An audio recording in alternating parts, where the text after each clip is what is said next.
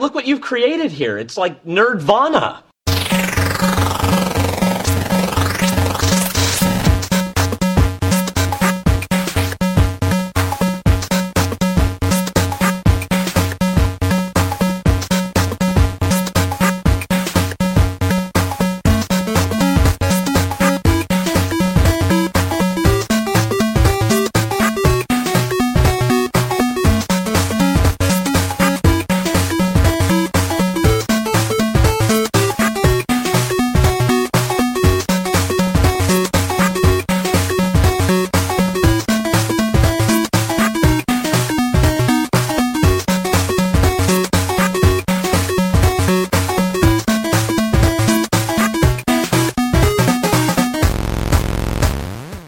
Willkommen bei Nerdvana, dem Podcast für alles Nerdige. Wir besprechen hier Filme, Serien, Comics, Bücher, Magazine auch mal und Musik und Spiele und alles andere, was irgendwie so in die Nerdschiene reinpasst.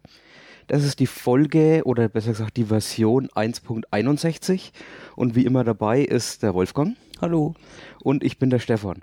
Mich freut ja, dass dir das auch passiert mit dieser Ja. Folge und Version. Das Ja. wird uns auch nie mehr loslassen, glaube ich. Ja. Aber wir bleiben bei unseren Versionsnummern. Ja, das jetzt zu ändern wäre auch ein bisschen komisch. Ja, steigen wir gleich voll ein ins erste Thema und zwar wollen wir was besprechen, das wir schon ein paar Mal dran gehabt haben. Die Serie Black Mirror aus Großbritannien haben wir schon in Folge 25 und in Folge 44 besprochen, jeweils die beiden Staffeln. Es waren insgesamt also 6 Folgen, die mittlerweile erschienen sind. Und vom Feeling her ist es ja ein bisschen so wie die alten Twilight Zone oder Outer Limits Folgen, nur jetzt auf die Neuzeit oder auf den jetzigen technologischen Standard ein bisschen gemünzt oder auch schon in die Zukunft gedacht, also wo das Ganze hinführen könnte. Dabei ist jede einzelne Folge für sich eine abgeschlossene Story und behandelt auch eine abgeschlossene Welt, in dem es eben eine bestimmte Technologie gibt und dadurch die Story entsteht oder die verrückten Ideen, die sie gehabt haben. Meistens ist das Ganze so eine Technologie, die schon im Ansatz existiert eventuell oder wo man jetzt relativ leicht mitgehen kann, die vielleicht leicht vorstellbar ist und die wird so, ja, ich würde jetzt nicht sagen in die unmittelbare Zukunft, aber so ein bisschen in die entferntere Zukunft weitergedacht und daraus entstehen meistens relativ beängstigende und dystopische Szenarien. Oh ja, und da haben wir uns ja schon ziemlich ausführlich drüber unterhalten und fanden die Serie eigentlich durchgehend total super. Manche Episoden sind natürlich besser als andere, aber insgesamt muss ich sagen, bisher hat mir jede eigentlich immer sehr, sehr gut gefallen. Ja, bin ich dabei. Die neue Folge heißt White Christmas und kam kurz vor Weihnachten 2014 auf Channel 4, also einem britischen Sender, und ist diesmal auch ein bisschen länger. Sie dauert 75 Minuten, also schon fast ein Spielfilm. Genau, man kann eigentlich schon fast von einem Film sprechen. Es ist ja, wie der Titel schon sagt, eigentlich quasi jetzt nur eine Folge gewesen. Also keine dritte Staffel, sondern irgendwas dazwischen und so ein Weihnachtsspecial, was ja, sag mal, bei den Briten jetzt nicht ungewöhnlich ist, wenn man da mal Richtung Dr. Who schaut. Ja, genau. Und sie haben es auch ein bisschen anders gemacht von der Erzählweise, denn es sind eigentlich 3 Geschichten in einer Rahmenhandlung. Ganz am Anfang lernt man nämlich 2 Typen kennen, die in der Hütte anscheinend schon längere Zeit sitzen, schon vor ein paar Monate hat man so das Gefühl, er weiß aber nicht genau, was sie da machen. Und einer will dem anderen eben ein bisschen so seine Lebensgeschichte so rauslocken, indem er auch seine eigene erzählt und wieso sie da überhaupt sind. Man hat so ein bisschen das Gefühl, das ist ein dystopisches Szenario, ne? Also irgendwie nach dem Zusammenbruch der Zivilisation sitzen die da als letzte Überlebende der Menschheit. Irgend sowas wird auch mal so leicht angeschnitten, aber so richtig klar ist diese Rahmenhandlung jetzt nicht. Ich hatte mir so das Gefühl, dass die irgendwie am Nordpol sitzen und da halt Wissenschaftler sind. Also irgendwie hatte ich die Idee, wie ich das gesehen habe. Ich meine, das Ganze wird natürlich in gewissem Maße aufgelöst, aber da wollen wir jetzt eigentlich nicht drüber spoilern, Ja, genau. was die beiden dahin verschlagen hat oder was es damit auf sich hat. Man kann nur so viel sagen, also voraussehen wird das, glaube ich, niemand, der die Folge anschaut. Ja, aber sie erzählen sich Geschichten, und zwar 3 Stück, in denen es immer um eine Technologie geht. In der ersten um ein cybernetisches Auge, das anscheinend jeder auf der Welt seit Geburt eingepflanzt kriegt und das man auch nicht abnehmen kann. Also nicht so wie in einer anderen Episode von Black Mirror, dass das optional ist, sondern das hat wirklich jeder. Und wir beobachten jemanden, der ein Date vorhat in der Disco oder bei einer Weihnachtsfeier ist es genau. Und der kriegt immer Tipps von jemandem, der das mit anguckt durch dieses Auge. Also so Dating-Tipps eben. Ja, so ein Coach, so Ja. Dating-Coachings, das genau. Und das geht halt dann auch irgendwann mal gewaltig schief. Confidence. Just talk to her. I don't really get parties. You know, you just kind of turn up and it's enforced fun all night. Talk about what TV shows you've fallen behind on. Pretend to be happy. Maybe everyone else enjoys it. Maybe it's just me. It's definitely not just you. All right, good start. I'll do some more outsider small talk. And keep looking at her. I need to gauge her reactions. So I noticed you sitting alone on the edge, and I thought, hey, kindred spirit. I really hate when people say kindred spirit, you know, and people that do that. Me too. Yeah, I guess you don't really like parties either. Noise wrecks it for me. All the talking and talking, it never fucking stops. Okay, she curses, so should you. Shit, fucking. I fucking always totally think that it's fucking shit, you know. In der zweiten Geschichte geht es dann um eine andere Technologie, und zwar um ein sogenanntes Cookie. Und dieses Cookie wird eingepflanzt in die Stirn von jemandem und nimmt für eine Woche lang alles auf. Und kann man dann rausnehmen, und diese künstliche Intelligenz, die daraus entstanden ist, weiß im Grunde alles, was man auch selbst gewusst hat. Also man kann schon fast von einer Kopie eines Menschen sprechen, dann in Form von einem Backup sozusagen. Ja, und diese Kopie wirft sehr, sehr viele Fragen auf. Also die habe ich mir jetzt am Schluss dieser Episode irgendwie gestellt. Kann man künstliche Intelligenz eigentlich foltern? Und wie weit kann man, oder welche ethischen und moralischen Bedenken hat es dann irgendwann, wenn die künstliche Intelligenz schon einen Status erreicht, den man fast nicht mehr unterscheiden kann von dem Menschen? Da können wir vielleicht am Ende nochmal zukommen. Und machen wir vielleicht den Sack noch zu mit der dritten Story. Da geht's um Blocking. Das hat aber im Endeffekt auch was mit dem Auge wieder zu tun, wie bei der ersten Geschichte. Und zwar kann man sich das vorstellen wie einen Spam-Filter, den man installieren kann. Und der filtert jetzt in dem Fall keine E-Mails weg, sondern Personen. Das heißt, wenn ich dich jetzt blocken würde, Stefan, dann würdest du in meiner Wahrnehmung, dann würde ich in deiner Wahrnehmung quasi nur noch als schemenhafte Erscheinung dargestellt werden, ohne dass du genau siehst, wie ich aussehe. Und gleichzeitig wirst du mich nicht mehr verstehen können. Das heißt, ich block mich aus deiner Realität weg, mehr oder weniger. Andersrum ja genauso. Du würdest mich auch nicht mehr sehen. Genau, und das ist schon eine ziemlich creepy Vorstellung von einer Realitätsveränderung, weil eben die Person, die geblockt ist, dagegen auch nichts machen kann. Ja, und in der Geschichte ist es halt so, dass einer Streit mit seiner Freundin hat und sie ihn dann blockt. Und wie weit sowas eventuell sogar führen könnte. Ich meine, wenn jemand diesen Block zum Beispiel nicht mehr ausschaltet, was macht man dann? You're being a bitch. Stop it. You're being a cold bitch who would kill a kid. No, that's not who would fair. get torn out because it doesn't suit her plans. Stop or I'll block you. Don't you dare. No, we can talk tomorrow. Just please stop. Don't you fucking dare. Turn it off. Turn it off, you bitch. Turn it off. Listen to me, Baz. Turn it off. You turn it off. Turn it off. You turn it off, Beth! Beth! Turn it off! Jetzt muss man natürlich dazu sagen, dass diese 3 Stories jetzt nicht einfach nur in der Rahmenhandlung von diesen 2 Personen erklärt werden, sondern das Ganze ist ein Gesamtbild. Also es ist eine gesamte Story, wo alles ineinander übergeht, wo alles miteinander zu tun hat. Und da muss ich sagen, war für mich eigentlich das größte Problem bei dieser Episode, weil mir war die ganze Geschichte zu vollgestopft mit Ideen. Also das heißt, nicht wie ursprüngliche Black Mirror-Folgen, die sich eben so ein Fragment rausgenommen haben und dazu eine Geschichte erzählt hat, sind mir da eigentlich zu viele von diesen Ideen drin und zum Teil auch jetzt nicht so befriedigend ausgearbeitet wie in den anderen Episoden. Also so ein bisschen haben sie da meiner Meinung nach eigentlich schon fast Ideen verschwendet. So weit würde ich jetzt nicht gehen. Also ich würde schon sagen, dass sie daraus mehr hätten machen können, aber ich weiß auch nicht, ob das genug wäre, um einzelne Folgen draus zu machen. Weil sie machen es eigentlich relativ gut. Es sind ja im Grunde nur 2 Ideen, das mit dem Cookie und das mit dem Auge. Und jetzt die erste Geschichte zum Beispiel mit dem Dating ist ja noch nicht mal was wirklich Besonderes.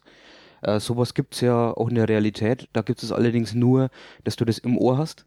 Also, dass dir jemand halt Tipps gibt und so und das Ganze mithört, aber nicht mitzieht. Und in der Folge wird es natürlich dann auch ein bisschen so ins Extreme dann auch reingetrieben. Von daher fand ich das jetzt eigentlich ausführlich gezeigt. Das mit dem Cookie, da hätten sie vielleicht wirklich ein bisschen mehr draus machen können, wobei ich das halt auch ziemlich creepy finde, was da getrieben wird in der Folge. Ich meine, der eine ist ja quasi der Coach, der diese künstliche Intelligenz dann anweisen muss, was sie machen muss. Ja, im Prinzip bezwingen muss. Ja, genau. Also im Grunde foltert er sie ja eigentlich. How old did you say you were? 30? 29. 29, right. So you won't remember Xerox machines. Do you know what a photocopier is? What? Do you know what a copy is? As in a copy of something? Of course I know what that is. Well, that's what you are. A copy of... A copy of you. But I am me. Okay. Try to blow on my face. You can't. Because you don't have a body. Where are your fingers, your arms, your face? Nowhere. Because your code, your simulated brain full of code, stored in this little widget we call a cookie. Why have you done this to me? Actually you did this to you. Real you is paying for this. Und er hatte anscheinend keine Gewissensbisse, weil es ist ja nur eine künstliche Intelligenz. Allerdings, wenn sich eine künstliche Intelligenz verhält wie ein Mensch und auch leiden kann, dann fängt es bei mir schon wieder an, dass es ein ethisches Problem ist. Ja, das ist natürlich die Frage jetzt, was unterscheidet eine künstliche Intelligenz von der Intelligenz? Das ist natürlich die Frage, die hier die Folge eigentlich relativ intelligent auch mal in den Raum wirft. Also das ist ja wieder, gerade bei der Episode halt, ist es eher so ein Ansatzpunkt, um mal ein bisschen drüber nachzudenken und keine richtig ausgearbeitete Story, wie ich sie mir jetzt gewünscht hätte. Also du hast schon recht, dass die einzelnen Fragmente für sich jetzt nicht so eine wahnsinnig gut ausgearbeitete Story ergeben, um die jetzt komplett zu separieren und eine Folge draus zu machen. Aber man hätte sie halt mehr ausarbeiten müssen oder können. Und für mich ist das im Prinzip eine Folge, die Ideen birgt für eine komplette Staffel, also für 3 Episoden. Aber die halt versucht, in eine reinzuquetschen. Und was für mich unbefriedigend war eben diese Connection dieser 3 Stories. Ja, also für mich war das etwas konstruiert, wie man versucht hat, diese 3 Stories zu einer zu vermischen, sodass das Ganze irgendwie erzählerisch funktioniert. Und ich hätte mir halt eher gewünscht, die zu separieren und vielleicht ein bisschen tiefer zu gehen in den einzelnen, weil die Ideen an sich sind alle 3 gut. Und da würde ich sogar die erste mit dem Auge und die dritte Story, die haben sogar Potenzial für eine eigene Geschichte. Ja. Weil es sind zwar Fähigkeiten vielleicht von der ähnlichen Technologie, aber halt in eine andere Richtung gedacht. Ja. Also das eine geht eher in Richtung Totalüberwachung und das andere ist ja eher so, es geht dann auch auf ein Level, also die letzte Geschichte geht auch auf einen Level, wo der Staat darauf Einfluss hat. Ja. Also wo nicht nur du ganz am Schluss dann, persönlich was blocken kannst, sondern wo das auch von der Justiz benutzt wird. Und da wird's ja richtig creepy. Also der Schluss dieser ganzen Geschichte ist ja wirklich richtig beängstigend. Und das hätte schon Potenzial gehabt, separat eine Story zu geben. Das stimmt, also das habe ich mir auch gedacht dann, als das Ganze alles zusammengeführt worden ist, das ist eigentlich die letzte Szene, kann man sagen, von dem Film, von diesem Special. Da hatte ich mir auch gewünscht, dass sie ein bisschen mehr draus gemacht hätten. Allerdings, ich fand es doch als Gesamtbild relativ schön. Also ich fand jetzt zwar diese White Christmas ist eine von den schlechteren Episoden. Es gibt ja jetzt insgesamt nur 7 Stück, da würde ich die bei den letzten paar schon mit einordnen. Aber ich war trotzdem immer noch begeistert davon, weil es mich auch gepackt hat. Also es hat mich eigentlich immer auf einem emotionalen Level gepackt. Das mit dem Dating am Anfang jetzt nicht, aber die anderen 2 auf jeden Fall. Das mit diesem Cookie, mit der künstlichen Intelligenz und auch dann das mit dem Blocken, das fand ich ziemlich schlimm, weil ich konnte eigentlich total mit dem mitfühlen, weil was machst du in so einer Situation, wenn dich deine Freundin blockt und du kommst nicht mehr an sie ran? Ja, das ist geht ja dann noch über die Freundin drüber hinaus und das ist schon eine ziemlich absurde Vorstellung. Da muss ich allerdings sagen, da habe ich jetzt auch mal einen optischen Kritikpunkt. Und zwar gab es da, ich sag mal, ein Häuschen in der Winterlandschaft in dieser Episode, was ziemlich optisch verfremdet war. Also da haben sie im Prinzip die kompletten Farben aus dieser Sequenz rausgesaugt und irgendwie so einen komischen Filter drüber gehabt, dass alles weiß war, bis auf so ein paar Elemente. Das fand ich ziemlich befremdlich, während der Rest der ganzen Episode ja eigentlich ziemlich realistisch war von der Farbgebung her. Also das war ein bisschen strange, war jetzt mir nicht aufgefallen. So auch in Black Mirror noch nicht vorhanden, aber es wundert mich jetzt so, als es ziemlich extrem war. Also weil es ziemlich ausgereizt war von den entsättigten Farben, würde ich jetzt mal sagen. Aber du hast recht, ich meine, es ist keine schlechte Folge gewesen, es ist halt nur im Kontext der anderen Geschichten für mich jetzt nicht die beste, auch nicht ganz die schlechteste gewesen, aber was immer noch gut heißt. Aber wie gesagt, ich finde es ein bisschen schade, dass sehr viel Ideen für eine Folge da verwendet wurden, weil ich habe so das Gefühl, dass das, was da drin steckt, eigentlich für eine 3. Staffel gedacht war. Ja, stimmt, bisher waren die Staffeln ja wirklich nur 3 Folgen lang und das wären jetzt eigentlich die 3 Folgen. Vielleicht hatten sie Probleme ein bisschen so mit dem Budget und konnten das nur so machen. Das wäre jetzt eine leichte Erklärung, ja, aber das weiß man natürlich nicht. Ich wünsche mir halt, dass es vielleicht wieder weitergeht mit einer neuen Staffel, weil eigentlich hätte es total das Potenzial, wieder sowas wie Twilight Zone aufzunehmen. So diese ganzen Ideen, die auch damals gehabt haben.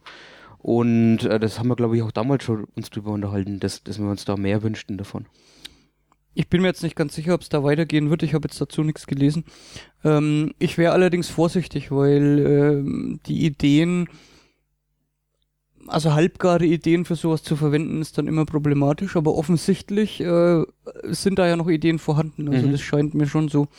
Und deswegen kann man eigentlich den White Christmas auch durchaus empfehlen. Und für alle, die jetzt Black Mirror bisher gesehen haben, sowieso, und für einen Einstieg vielleicht dann doch mit der ersten anfangen, weil da kann man auch nochmal auf unsere ursprüngliche Episode zurückgreifen, weil die erste hat einfach so einen genialen What-the-fuck-Moment, mit dem das Ganze dann losgeht und das muss man, glaube ich, schon mal mitgemacht haben. Also mich hat's da so richtig aus dem Sessel gehoben seinerzeit, als ich mit der ersten Folge konfrontiert wurde. Und so narrativ ist auch White Christmas nicht so ganz einfach. Also man muss sich da lange Zeit mit dem zufrieden geben, was man da kriegt, und die Auflösung kriegt man dann eben am Schluss. Ja, das finde ich auch nicht ganz zwischendrin mal. Ist also nicht so ganz der Stil von den anderen Episoden teilweise, wo relativ schnell eigentlich immer klar wird, bis auf die Verfolgungsjagd, diese Hetzjagd-Episode, was die Technologie ist zum einen und wie sie funktioniert, und dann spielt die Serie eigentlich hauptsächlich dann mit dem, was das für die Gesellschaft bedeutet. Und das ist hier teilweise ein bisschen umgekehrt, dass man also erst tatsächlich erfährt, was da überhaupt passiert, dass das eine Technologie ist, die da gerade im Einsatz ist, wird hier bei White Christmas teilweise erst später aufgelöst dann. Also das ist so ein bisschen funktioniert ein bisschen anders, die Episode. Deswegen habe ich mich am Anfang nicht gleich zurechtgefunden, weil, wie gesagt, die Herangehensweise bei den anderen 6 Episoden teilweise ein bisschen zugänglicher oder vielleicht ein bisschen einfacher ist. Ich würde aber trotzdem sagen, dass man die Special-Folge auch angucken kann, ohne dass man das andere kennt, weil, wie gesagt, es ist eine Anthology-Reihe, das heißt, die Geschichten haben eigentlich überhaupt nichts miteinander zu tun. Man kann jederzeit das Special einfach einlegen, ohne jemals was von Black Mirror gesehen zu haben. Genau, es gibt keine Charaktere, die in 2 Folgen vorkommen, es gibt keine Zeitepochen, die sich überschneiden, es gibt eigentlich keine Verbindungen in Black Mirror. Bis auf natürlich, dass sie vom gleichen geschrieben worden sind, von Charlie Brooker, der die Serie entworfen hat. Und es spielen auch in diesem Christmas Special ein paar bekanntere Leute mit. Als allererstes natürlich John Hamm von Mad Men, der so die Hauptrolle hat und auch die ersten beiden Geschichten erzählt. Den fand ich, er hat mich immer irgendwie an den anderen da erinnert. Da gibt es auch die Serie mit in diesem Office mit den 2 Wissenschaftlern und so, die man so toll fanden. Wie hießen die nochmal? Gute Frage. Haben wir jetzt vergessen. Better of Ted. Ja, genau, Better of Ted. An den Ted hat mich der ein bisschen erinnert, auch weil er wegen so einen 3-Tage-Bart hat. Aber es ist John Hamm von Mad Men. Und in der zweiten Geschichte spielt auch noch eine relativ bekannte mit, zumindest ihr Großvater. Also die Schauspielerin, von der diese Kopie gemacht wird. Das ist Una Chaplin, die Enkeltochter von Charlie Chaplin. Oh, das wusste ich gar nicht. Okay, naja gut, dann so viel mal zum Weihnachtsausflug von Black Mirror. Du hast noch was geschaut und da steige ich jetzt aus, weil ich keine Ahnung von Toy Story habe und ich glaube auch den ersten Film als einzigen gesehen habe seinerzeit. Ich habe alle 3 Filme gesehen und auch das eine Special, das ich in Folge 47 von Nerdvana schon mal besprochen habe. Jetzt gibt es wieder ein neues Special und zwar Toy Story That Time Forgot. Es ist von der Länge her so wie eine Serie, dauert 22 Minuten, kam im Dezember 2014 und ist ja wirklich so ein Weihnachtsspecial, könnte man auch wieder sagen. Es spielt nämlich ganz, ganz kurz nach Weihnachten und auch eigentlich direkt nach dem 3. Film, nämlich die ganzen die ganzen Spielsachen sind nämlich bei diesem Mädchen jetzt untergekommen, dem kleinen Mädchen, die auch wirklich wieder mit den Sachen spielt und nimmt dann ein paar von den Spielsachen, also natürlich Woody und Buzz Lightyear und den Dinosaurier und auch die Dinosaurier-Dame, den Triceratops, nimmt sie mit zu einem Freund, der wahnsinnig viele Spielsachen hat, unter anderem auch ein neues Actionfiguren-Set. Und das sind die Battlesaurs. Also das sind, du kennst bestimmt noch dieses He-Man-Zeug, das wir auch früher mal teilweise ein bisschen gehabt haben. Ja, ich wollte das immer haben, aber hab's nie gekriegt. Ich hatte sogar ein bisschen welche gekriegt. Ja, und diese He-Man sind quasi jetzt als Dinosaurier ausgelegt. Sind super animiert, sehen wirklich aus wie Actionfiguren, das heißt, die haben diesen Plastik-Look und haben auch so eine Funktionalität. Die meisten. Es gibt zum Beispiel so eine Art Obermotz von den Dinosauriern, der wird, wenn man den auf den Thron setzt, so richtig eingeklickt. Und das funktioniert eben wirklich so wie die Actionfiguren. Also das haben sie wunderschön umgesetzt. Ja, und das Problem ist aber, diese Battlesaurs, die wissen nicht, dass sie Spielsachen sind, weil mit denen ist noch nie gespielt worden. Das heißt, die nehmen ihre Welt, in der sie erfunden worden sind, als vollkommen ernst. So eine Art Stone Age, so ein bisschen so Conan-mäßig, aber eben mit Dinosauriern. Und ja, Woody und Buzz und Rex, die kommen halt da rein und werden erstmal freundlich, aber auch gleichzeitig feindselig so in Augenschein genommen und müssen halt mit denen zurechtkommen. Und als sie dann merken, dass es wirklich gefährlich wird, versuchen sie dann auch die beiden Kinder wieder zum Spielen zu animieren, die sind nämlich nur beim Videospielen. Und deswegen wissen ja auch die Battlesaurs nicht, dass sie eigentlich Spielsachen sind. Oh, look at them! They're like dinosaurs plus, with the armor and the little red spears. Easy there, little doggy. Speak swiftly, foolish outlanders, or suffer my battle blade. Ooh. We are savage warriors, eager to slake our endless thirst for conquest. Oh, nice. Everyone's so committed to their roles. Who goes there?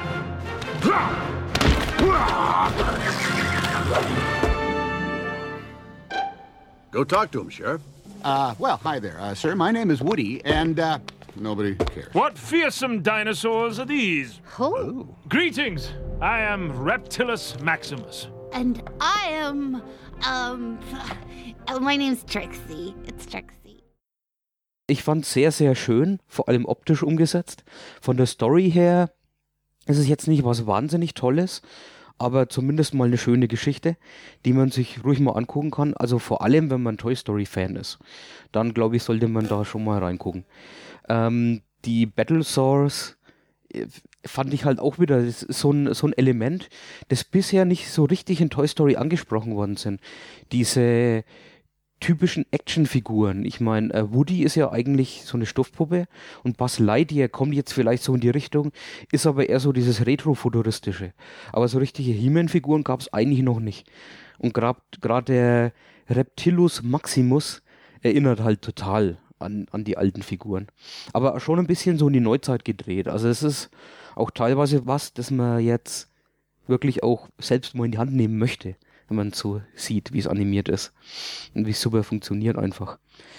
Ich fand es auch sehr schön, wie die Bonnie, also das ist diese Triceratops, wie die gesprochen worden ist nämlich von einer meiner Lieblingskomödiantinnen gesprochen, die schon öfter bei der Daily Show auch war. Das ist ja Kristen Schaal. Und sie hat halt eine super süße Stimme eigentlich und das passt so super rein. Und auch so ein anderer Charakter, den ich gar nicht mehr so in Erinnerung hatte, das war ein Angel Kitty. Also kannst du dir so eine Hello Kitty Figur vorstellen, aber am Weihnachtsbaum hängend. Und sie hat so eine total sanfte, beruhigende Stimme. Und das fand ich total faszinierend. So, how was the playdate? Oh, you know, typical crash landing. Hostile lizard people, hand-to-hand combat. And I was a mindless, lumbering automaton. Well, that part adds up. What about you, Trixie? Have you finally found a role that suits you? Goblin Fairy, Ghost Clown, Hey, easy Dancing now. Queen, a baby reindeer, you name it. And Bonnie's dinosaur. And Bonnie's dinosaur gets to be everything. Be grateful for your gifts. They are all around you. Aww. Ich habe jetzt hier ein Cover von diesem Toy Story The Time Forgot. Und das ist ja offensichtlich Mike Mignola, der das gemalt hat. Oh ja, stimmt, da hat er anscheinend ein Special Cover gemacht. Was hat's damit auf sich? Also ist er irgendwie da beteiligt oder ist es einfach nur so ein... Also gibt's da Comics zu jetzt oder ist das nicht, einfach dass ich wüsste. ein spezielles Cover? Ich glaube, das hat er halt einfach als Gag gemacht. So für die Fans von Hellboy vielleicht, dass sie sofort erkennen. Es hat aber nichts eigentlich mit seinem Stil so zu tun, weil ich meine, das ist halt eine ganz normale Toy Story Geschichte, würde ich mal sagen. Okay, das ist ja dann das quasi zweite Weihnachtsspecial hier bei Nerdwana. Ja. Das passt ja eigentlich wunderbar, wobei wir haben zwar die Folge jetzt kurz nach Weihnachten aufgenommen, aber sie wird ein bisschen später erscheinen, nehme ich an. Ich muss auch sagen, ich war von Toy Story 3 ein bisschen enttäuscht. Da fand ich die ersten beiden eigentlich ein bisschen besser. Von dem anderen, von dem Halloween-Special war ich relativ begeistert. Das war richtig gut gemacht. Und jetzt das Toy Story The Time Forgot ist wieder sehr schön. Kommt nicht ganz an das Halloween-Special ran, ist aber ja auf jeden Fall sehenswert. Na gut, dann lass uns weitermachen mit einem Spiel. Wir haben momentan weniger Filme im Programm, jetzt ein paar Spiele und dann sehr viele Comics heute. Kingdom Rush ist in der 3. Inkarnation erschienen. Für alle, die nicht wissen, was Kingdom Rush ist, es ist ein Tower Defense Spiel. Also ein Spiel, bei dem man ich sag mal, Monsterhorden, die vorgegebene Wege ablaufen durch das Installieren von Türmen und das Upgraden von Türmen daran hindern muss, zum Ausgang zu gelangen. Das ist so die grundsätzliche Spielmechanik von einem Tower Defense Spiel. Wir haben schon einige besprochen in Nerdwana. Wir haben auch schon Kingdom Rush, glaube ich, mal besprochen. Beide sogar. Beide. Das erste hieß einfach nur Kingdom Rush, das zweite hieß Kingdom Rush Frontiers. Und das neue heißt jetzt Kingdom Rush Origins. Ich hab's gespielt auf dem iPad.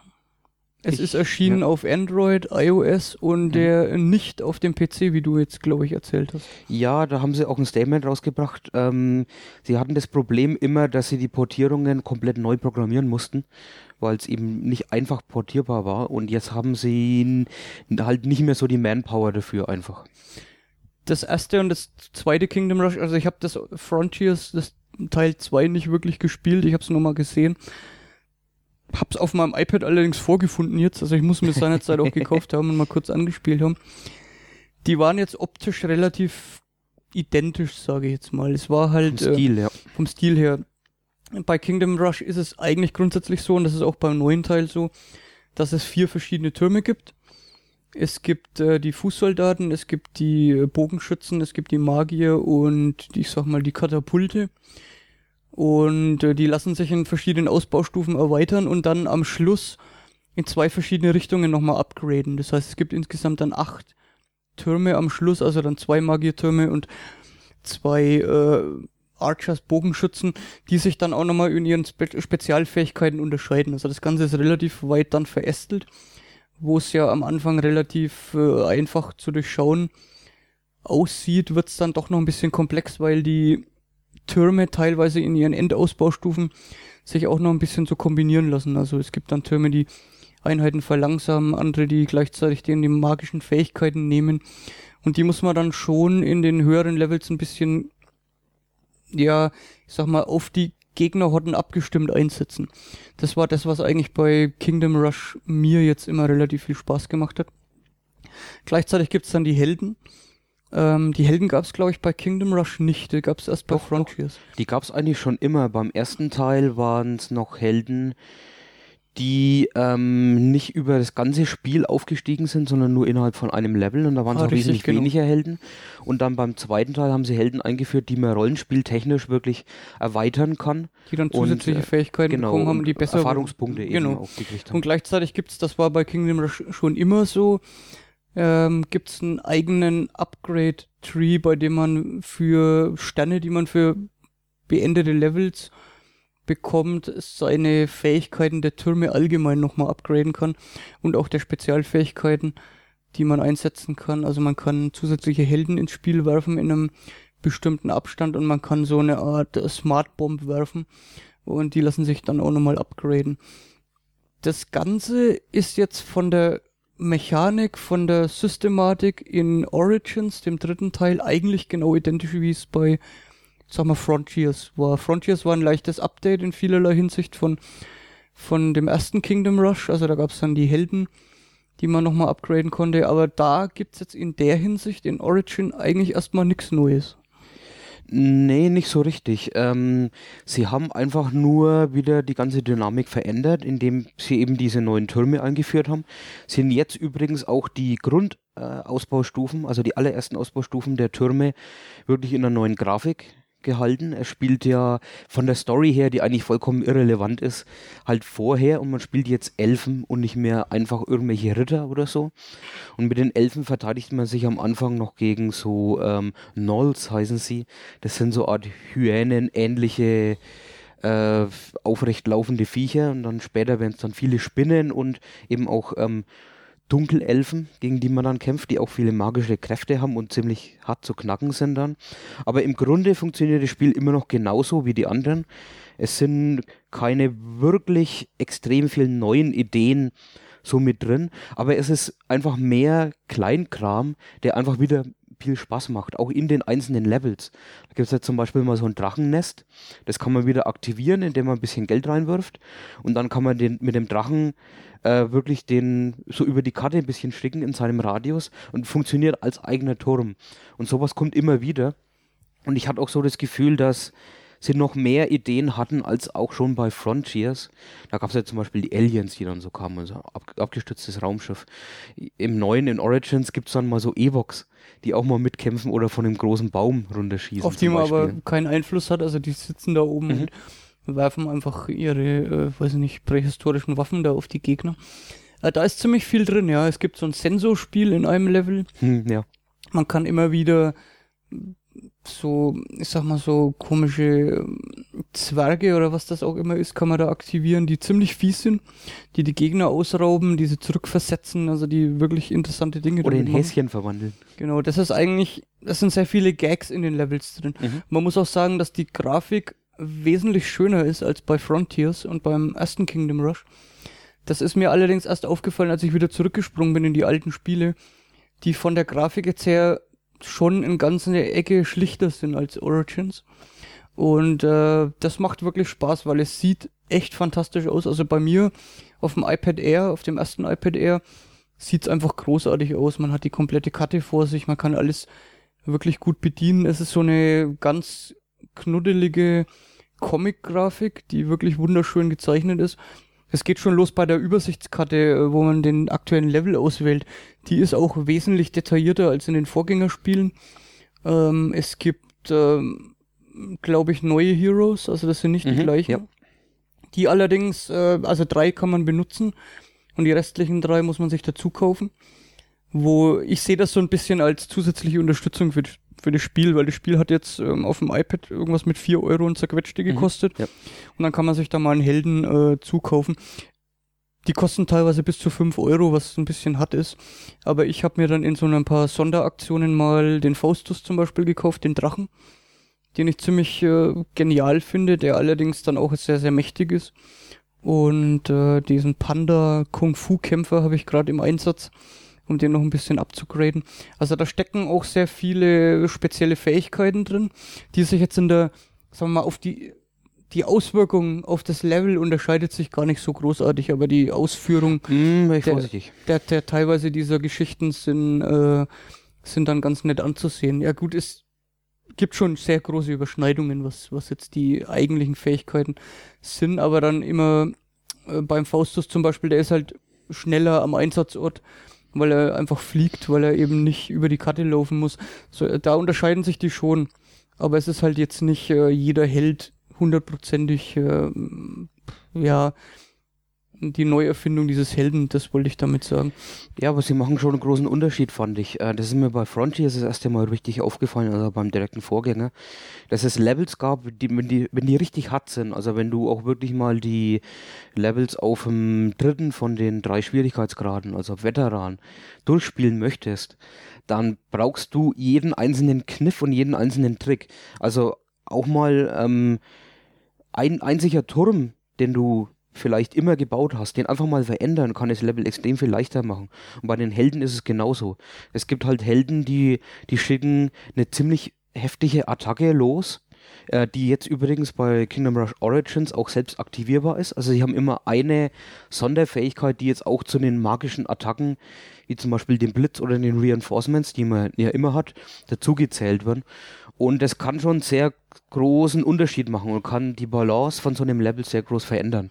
Jetzt für einen selber, und das kann es eben dann auch einfacher machen. Ich finde halt immer es ein bisschen schade, dass die Helden nicht alle auf einem Level stehen.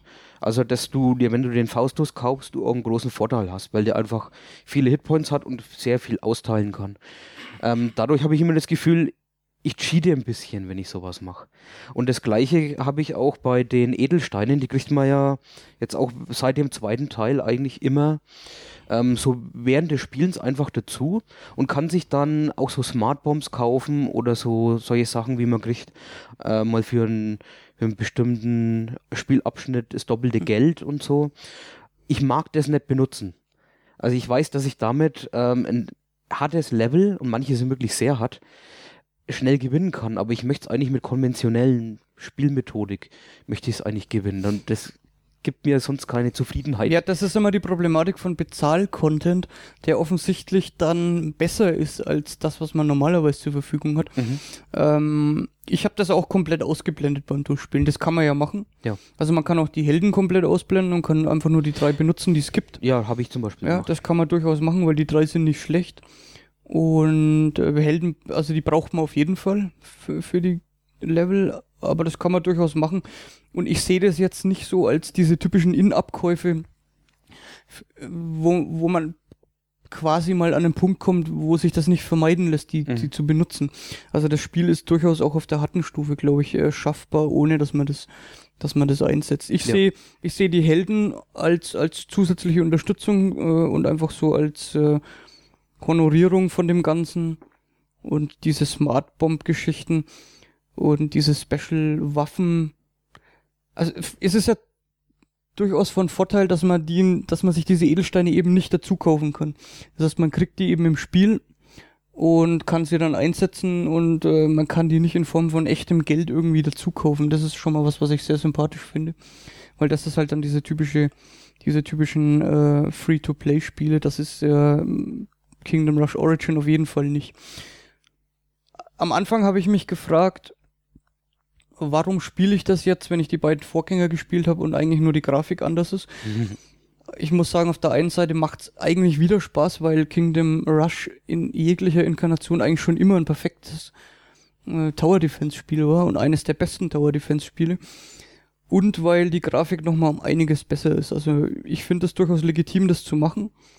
Man kommt jetzt natürlich irgendwann an eine Grenze, wo man sich dann fragt, ob Teil 4 jetzt, ob da noch was geht und ob da noch was Sinn macht, jetzt das nochmal in der gleichen Form zu machen, nur mit verbesserter Grafik.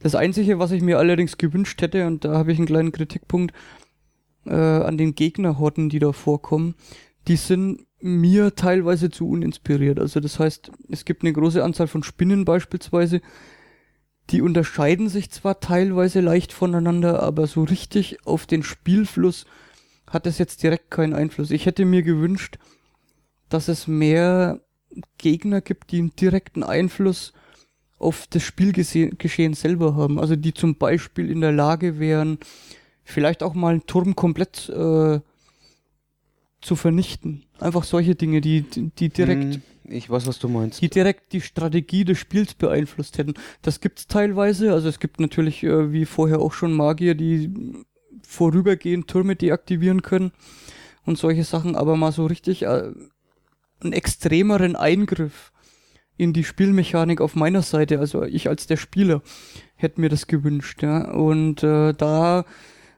passiert nicht viel, da passiert eigentlich im Großen und Ganzen das Gleiche wie in den Vorgängerspielen, vielleicht grafisch ein bisschen anders umgesetzt und vielleicht leicht verändert, aber im Prinzip ist das nicht wirklich, also für mich war das nicht wirklich befriedigend.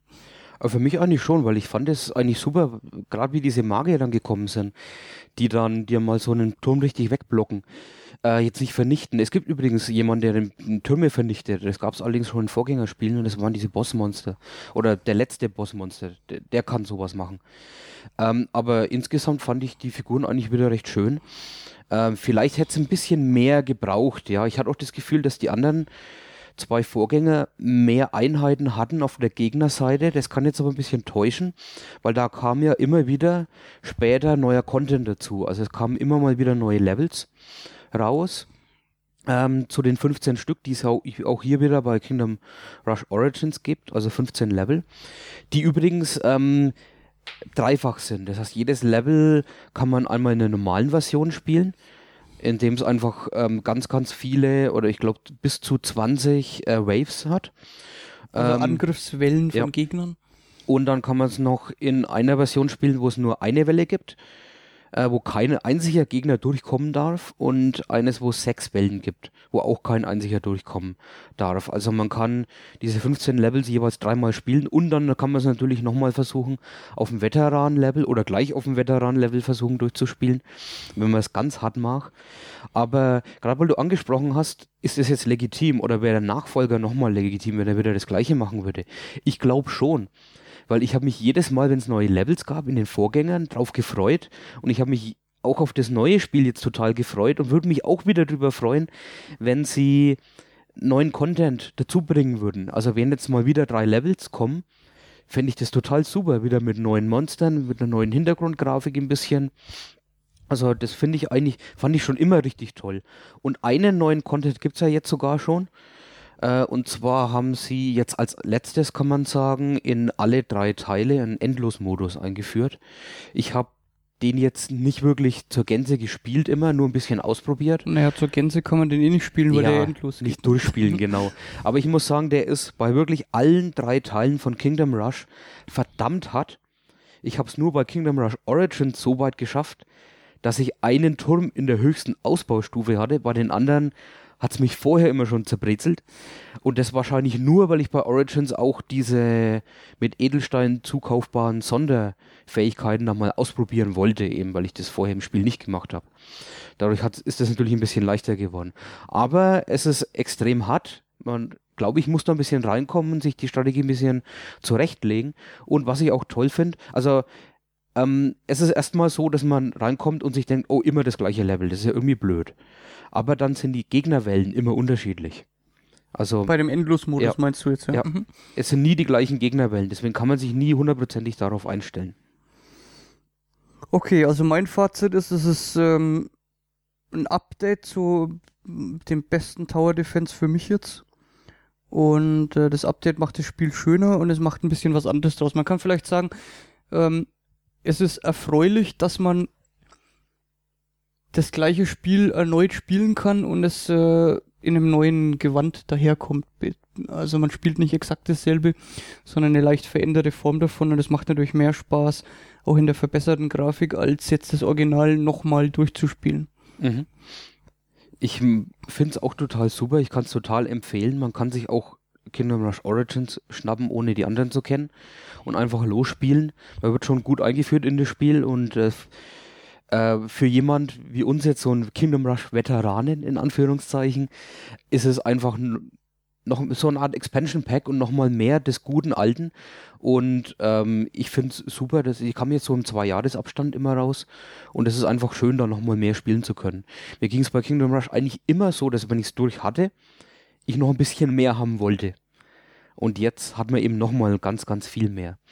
Und zum Schluss möchte ich vielleicht noch sagen, die Türme sind wieder ganz, ganz toll umgesetzt, aber wirklich am allercoolsten finde ich einfach diesen Baum. Der ist so cool animiert und die beste Animation im Spiel ist sowieso, wenn man die Ausbaustufe hat, dass er diese Feuernüsse werfen kann.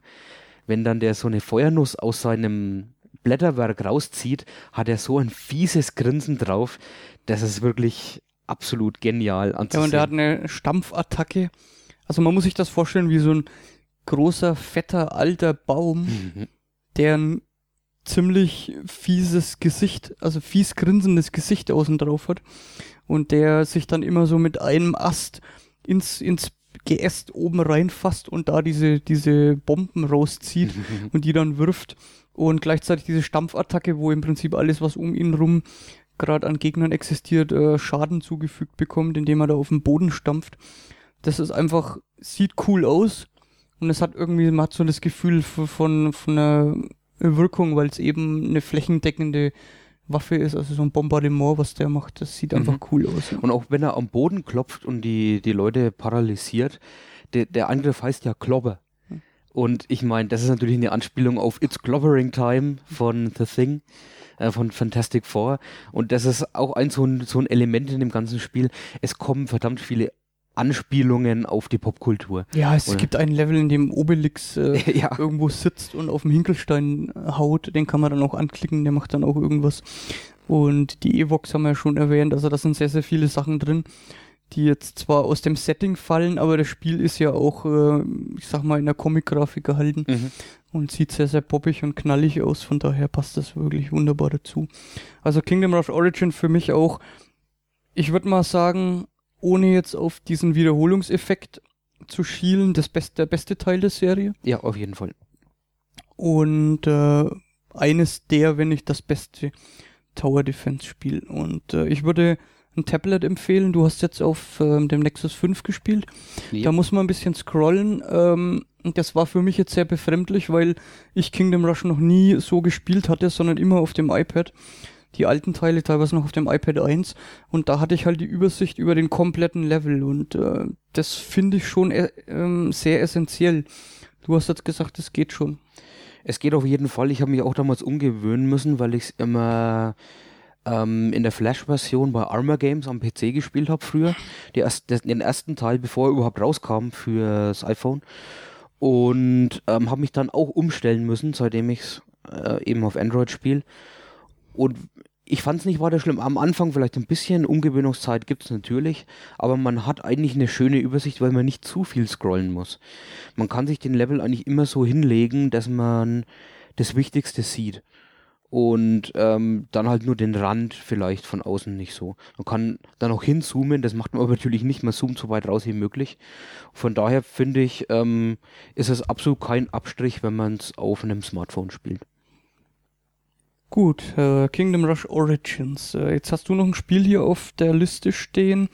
Das habe ich mir gerade eben mal im iPad App Store gesucht und das war tatsächlich auch drin und da bin ich jetzt sehr gespannt drauf.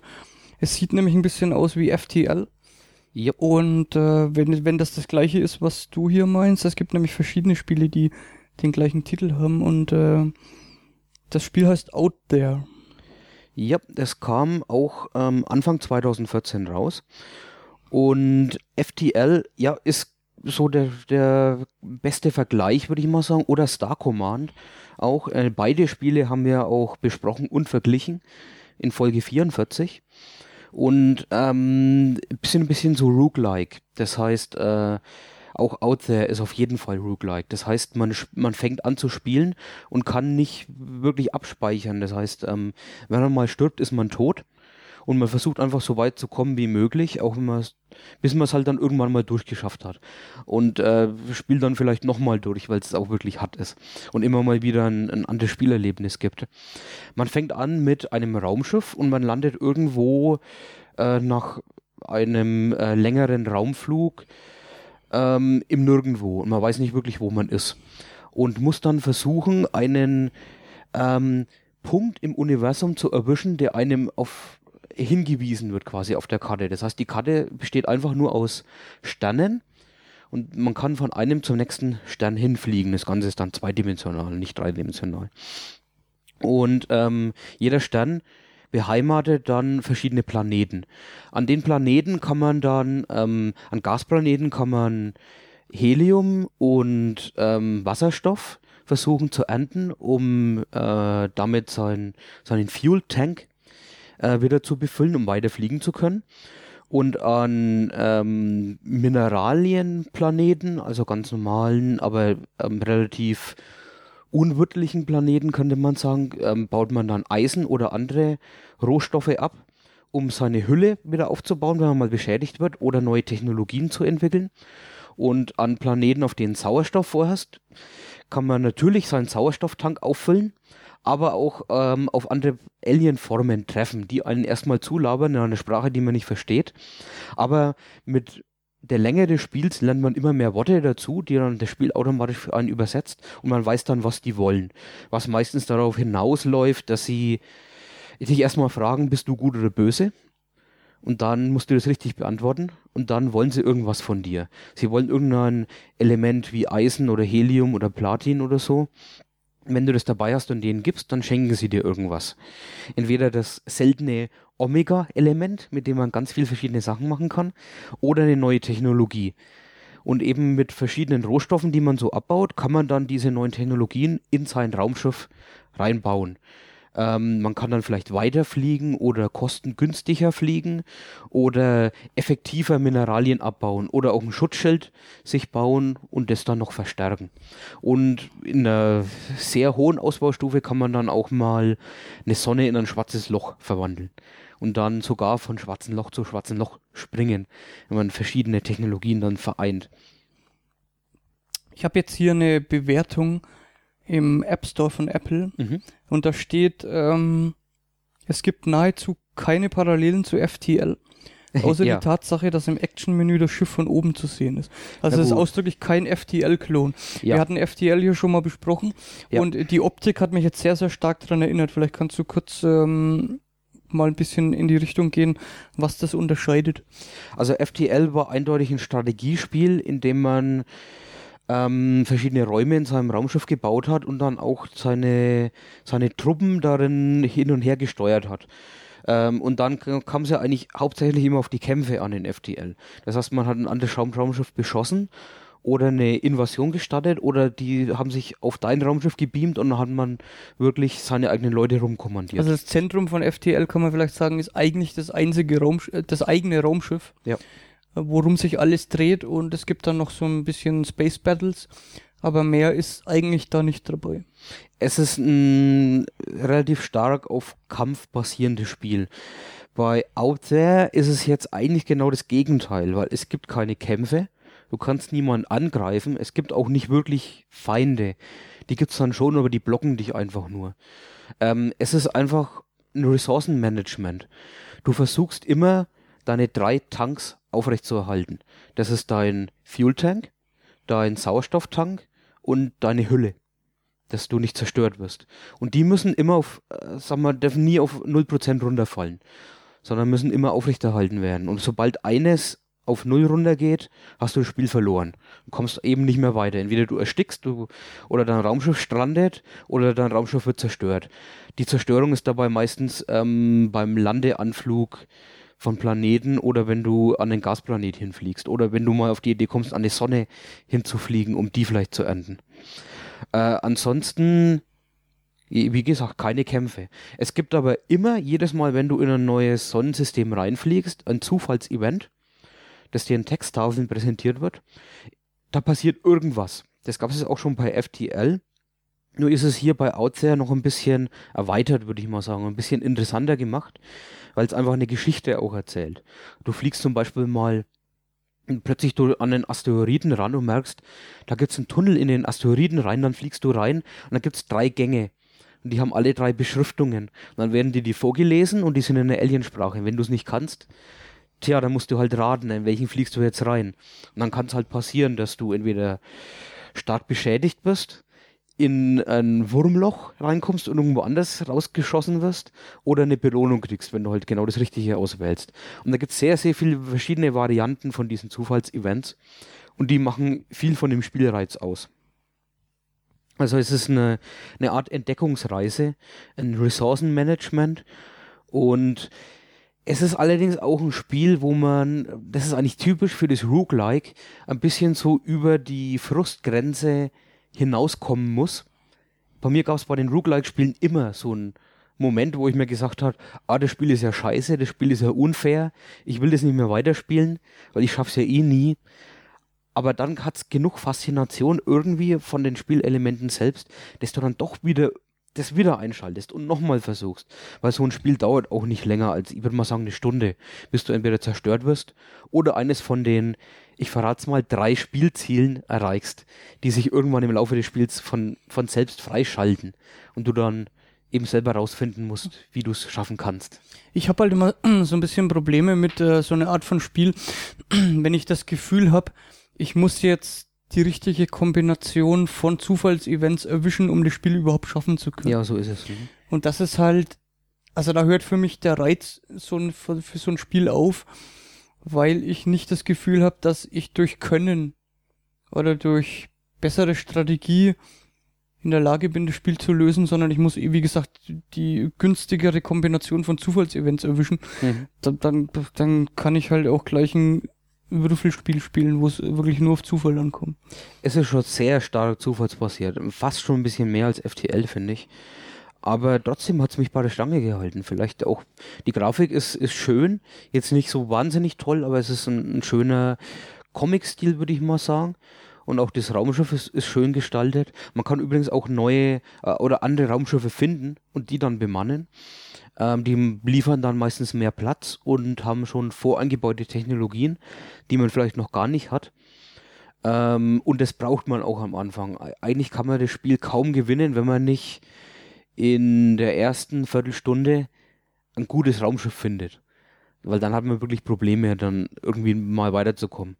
Weil du brauchst auch den Radius. Du hast am Anfang einen Radius und dann kannst du nur Sonnensysteme anfliegen, die in deiner Reichweite sind. Und es gibt echt fiese Sackgassen. Und wenn du mal Planeten abgeschöpft hast, Mineralien abgeschöpft hast, dann bauen die sich nicht mehr von selber auf. Das heißt, wenn du zurückfliegen musst, hast du ein echtes Problem. Da hast du keine Ressourcen mehr. Und da brauchst du einfach ein Raumschiff, das einen größeren Radius hast, dass du weiterkommst.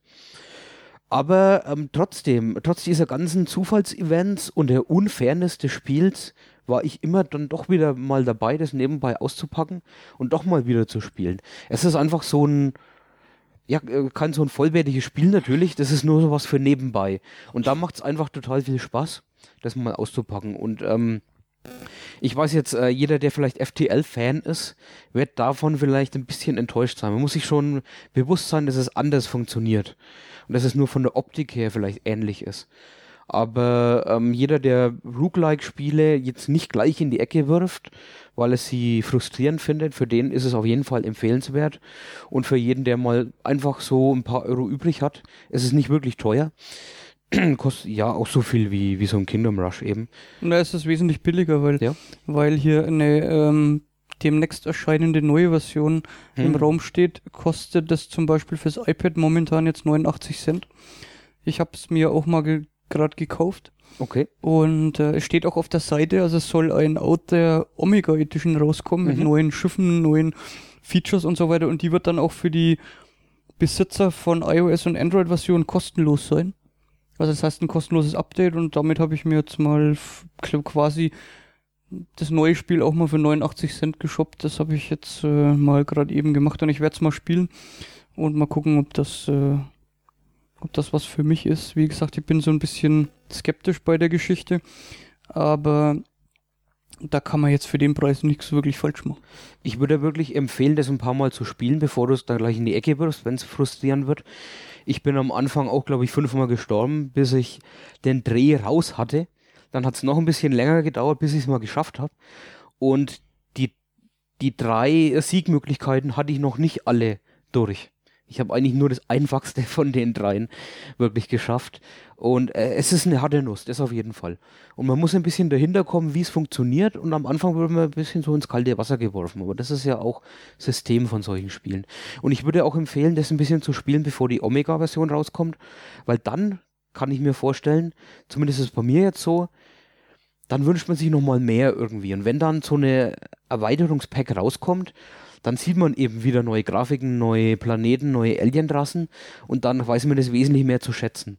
Einfach wenn man vorher ein bisschen so die limitierende Fassung gespielt hat, die jetzt im Moment noch erhältlich ist. Also ich freue mich auf jeden Fall auf die Omega Edition, um es dann mal wieder auszupacken. Im Moment hat es bei mir ein bisschen so den Punkt erreicht, wo ich mir sage, es bietet mir jetzt nichts mehr genug Neues, ich habe alles schon gesehen. Deswegen brauche ich auch sowas dann mal.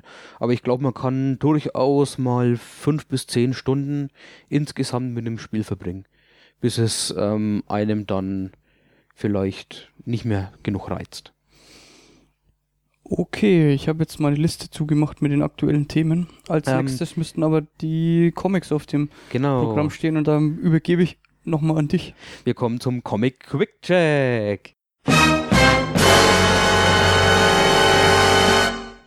Und da starten wir mit einem Comic, das wir beide gelesen haben. Wir haben heute 2 im Programm, wo das der Fall ist, und zwar von Vertigo. Ein Comic von Scott Snyder und Sean Murphy. Das hat den Eisner Award 2013 gewonnen, deswegen habe ich mir das auch mal angeguckt und weil es mir optisch sehr, sehr gut gefallen hat. Und zwar handelt es sich um The Wake.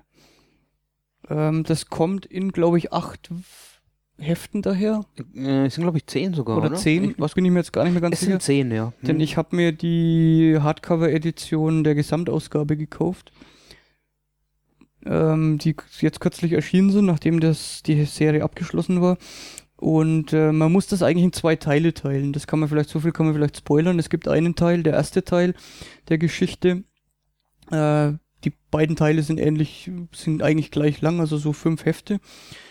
Der erste Teil spielt eigentlich jetzt und dabei geht es um ein ganz klassisches Science-Fiction-Szenario. Es wird nämlich eine merkwürdige Kreatur im Ozean gefunden, auf der Erde. Und es werden diverse Wissenschaftler rekrutiert, die sich dieses Teil mal anschauen sollen.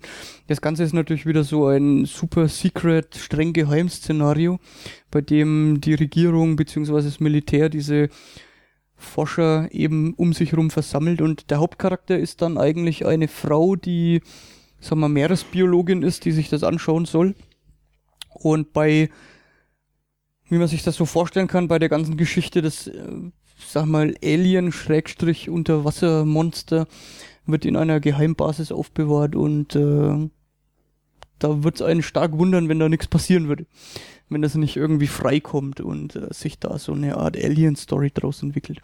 Das ist die eine Geschichte und die zweite, da machen wir dann einen Sprung ein paar hundert Jahre in die Zukunft, bei der eine Nachfahrin dieser Wissenschaftlerin so einen, ich würde mal sagen, Tank-Girl-ähnlichen Charakter spielt. Da ist das Setting auch ziemlich interessant und die Welt ist mittlerweile, ich spoilere das jetzt mal nicht, aber die Welt ist eine andere, als wir sie kennen.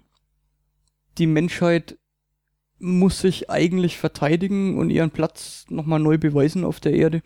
Und diese Kreaturen, wo wir im ersten Teil eins davon kennengelernt haben, hat sich zu einer Bedrohung für die Menschheit entwickelt.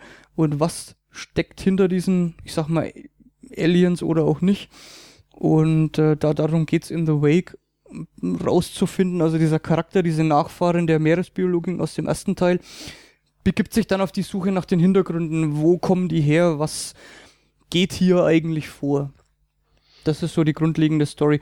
Wir müssen gleich dazu sagen, wir waren beide nicht besonders begeistert von der Auflösung der Geschichte. Das ist ein Schwachpunkt von The Wake. Da gibt's aber auch noch ein paar andere. Ja, aber ich möchte eigentlich erstmal auf die Stärke eingehen und für mich war das eindeutig der erste Teil der Geschichte, die ersten 5 Hefte. Die waren jetzt stark wie Comics, die wir schon mal in den letzten paar Folgen angesprochen haben. Namentlich Caliban und Deep Gravity, da sie ein ähnliches Szenario haben, aber eben in der Tiefsee spielen, also nicht auf einem Raumschiff, aber das ist ja auch ein abgeschottetes eben, man kann nicht raus und es ist irgendein Monster unterwegs, das man bekämpfen muss.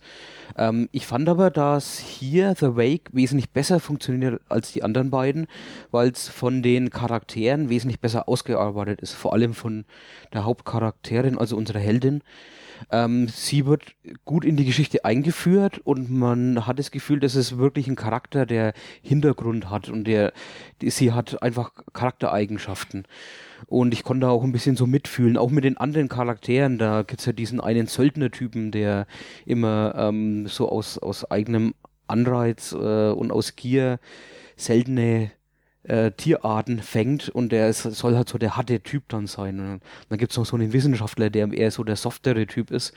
Und ich finde, das passt so perfekt zusammen und es hat auch schon allein vom Look her, vom Grafikstil, da der erste Teil so richtig düster gehalten ist, auch so eine Bedrohlichkeit des Ganzen. Also wirklich so im Vergleich Raumschiff oder Tiefsee, was ist bedrohlicher von den beiden? Es ist gleichwertig und funktioniert auch sehr ähnlich. Es ist halt beides mal eine lebensbedrohliche Umgebung und damit spielen halt auch diese, sagen wir, diese Stories, ja, ganz klar geht das Ganze zurück so auf den Urvater dieser Szenarien, das ist halt der Film Alien und wir sind sowohl im Weltraum als auch unter Wasser in einer für uns lebensfeindlichen Umgebung, weil wir einfach keinen Sauerstoff haben.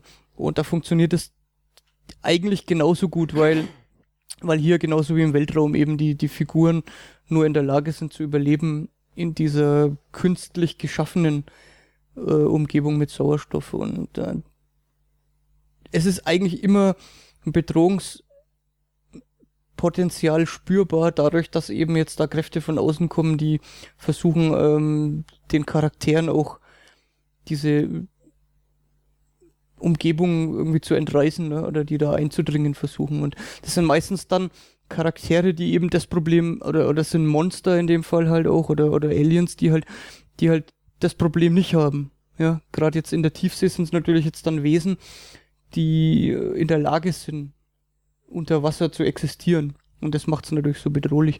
Und ich finde auch hauptsächlich, was mich angefixt hat für The Wake, war zum einen wurde es als eines der besten, sag mal, abgeschlossenen Geschichten des letzten Jahres gehandelt, hat eben auch den Eisner Award bekommen und mir hat halt auch der Grafikstil extrem zugesagt. Also das ist jetzt so eine Mischung aus ein bisschen so einem klassischen Comic-Stil, aber es geht halt auch ganz klar in eine realistische Richtung, aber es ist so eine Mixtur aus beiden, finde ich, und es hat so einen sehr schlanken Zeichenstil und es hat aber sehr realistisch wirkende Charaktere für mich. Das hat mich ziemlich angesprochen und ich finde es rein optisch und da vor allem auch auf den zweiten Teil gemünzt, weil der zweite Teil, der in der Zukunft spielt, auch ein paar voll abgefahrene Ideen von, sag mal, Fahrzeugen und Settings und so weiter hat mich das ziemlich angesprochen. Das war eigentlich so der Hauptgrund, warum ich mir The Wake zugelegt habe. Dann auch in der Hardcover-Edition, die ja jetzt nicht so billig war. Ich finde aber, dass der Grafikstil wesentlich besser funktioniert im ersten Teil, weil durch dieses Düstere das Ganze auch wesentlich klaustrophobischer wirkt, was ja ein wesentliches Element von solchen Geschichten ist. Und auch diese Monster sehr, sehr bedrohlich wirken und man weiß auch nicht, was es ist. Das ist ja auch immer, das war schon bei Alien so und auch bei Caliban und so weiter. Man weiß nicht, was das für Fähigkeiten hat, was das kann. Und man wird dann durch die Geschichte irgendwie so reingeführt. Und da hat es für mich ein besseres Gesamtbild. In der zweiten Hälfte wirkt es wesentlich bunter und du hast schon Tank Girl angesprochen, das habe ich auch sofort dran denken müssen. Aber wegen dann, der Protagonistin hauptsächlich auch. Ja, genau. Aber dann kommen so Elemente mit rein und ich glaube, am meisten aufgefallen ist mir das bei dem einen General, der so wahnsinnig lange Arme hat. Da hat es bei mir dann nicht mehr so gut funktioniert. Das Ganze wird ein bisschen übertrieben und ein bisschen was zu Poppiges. Also der zweite Teil funktioniert storytechnisch überhaupt nicht wirklich gut. Das ist der Kritikpunkt, den ich da auch habe. Aber rein von der Optik her fand ich den halt sehr, sehr ansprechend.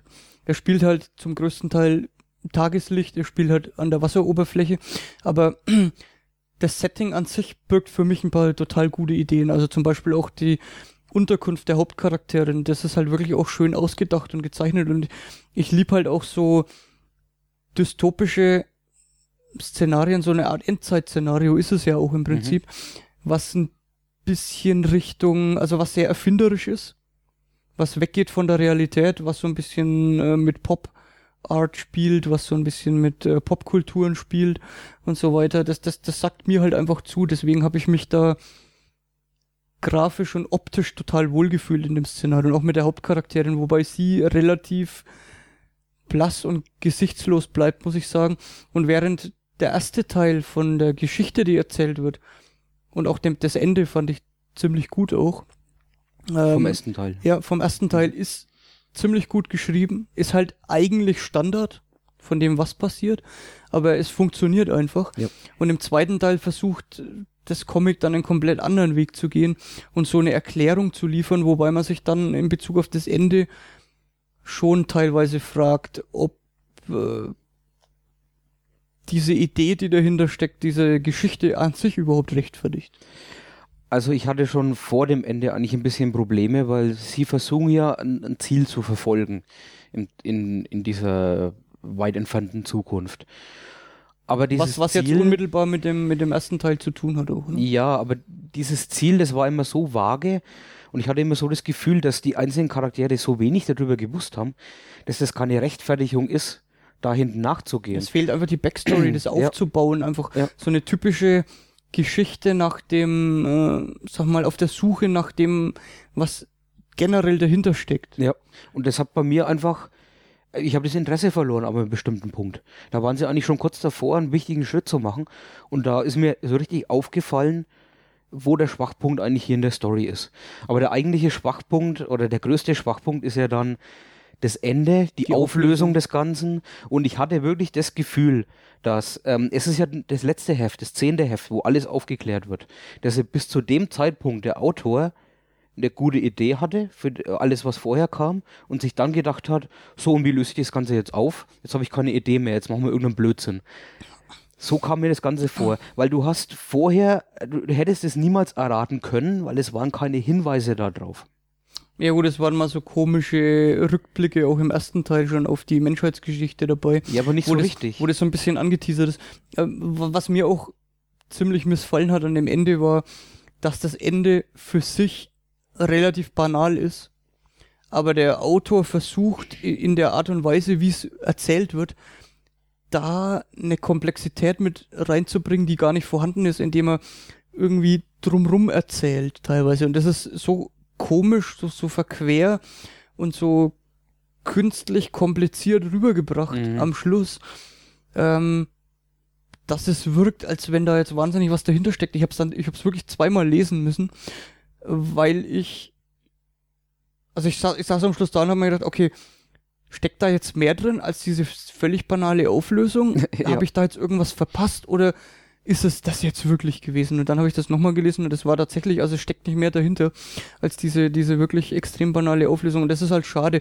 Man hat aber auch zusätzlich nie wirklich das Gefühl, dass die Geschichte intelligent darauf hinarbeitet auf dieses Ende, sondern die Charaktere, also im wahrsten Sinne des Wortes, schwimmen so ein bisschen ziellos in dieser Story, werden halt da gibt's also zwei Fronten, mehr oder weniger, die da auf einen Konflikt zu steuern und plötzlich erinnert man sich dann mal, oh ja, wir haben ja da noch ein Ziel oder so, sollen wir das mal weiterverfolgen und dann wird's am Schluss aufgelöst. Also da war ich ziemlich enttäuscht und da hat sich dann für mich auch so ein bisschen der Enthusiasmus für dieses tolle Szenario in Luft aufgelöst, weil die Geschichte es nie schafft, über, das Szenario an sich, was wirklich schön gemacht ist, und da gibt's einige Fahrzeuge und so weiter, die ich ziemlich genial finde, da irgendwas draus zu machen. Und das ist echt schade und da bleibt halt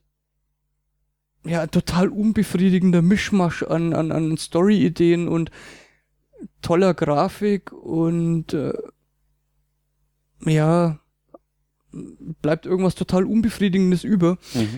Man kann sagen, der erste Teil ist eine Neuerzählung der Alien-Geschichte und der zweite Teil birgt ein interessantes Szenario, aber es passt irgendwie nicht wirklich zusammen. Vielleicht auch die Verbindung zwischen den beiden Teilen ist für mich irgendwie unbefriedigend. Es wirkt wie zwei komplett unterschiedliche Comics, die nicht wirklich viel miteinander zu tun zu haben. Du hast mal irgendwie, wir haben mal kurz drüber uns unterhalten, nachdem wir es beide gelesen haben, und du hast was angesprochen, das hat mich ein bisschen nachdenklich gemacht. Und zwar steckt genug drin, dass man eine längere Serie draus machen könnte. Das heißt, für mich hat es auch gewirkt, als wenn es zu wenig Zeit hätte. Vor allem der erste Teil nicht. Der erste Teil ist eigentlich in der Art und Weise, wie er erzählt wird, vom Pacing, also vom Rhythmus und von der Länge her eigentlich genau richtig. Nur beim zweiten Teil habe ich das Gefühl, da steckt also abgesehen von dem banalen Ende, da steckt viel mehr drin und da fehlen einfach Episoden, die das Ganze zu so einem runderen Erlebnis in puncto, wir arbeiten auf dieses Ende zu. Also und auch der Charakter, also die Backstory vom Charakter fehlt irgendwie, da bin ich sehr, sehr unzufrieden mit dem Hauptcharakter, weil der bleibt ziemlich unnahbar und steht für mich auch teilweise gar nicht so im Mittelpunkt, sondern ist nur so ein Vehikel, um die Story jetzt irgendwie so ein bisschen voranzubringen. Aber selber so an den Charakter selber habe ich nie das Gefühl gehabt, dass ich rankomme.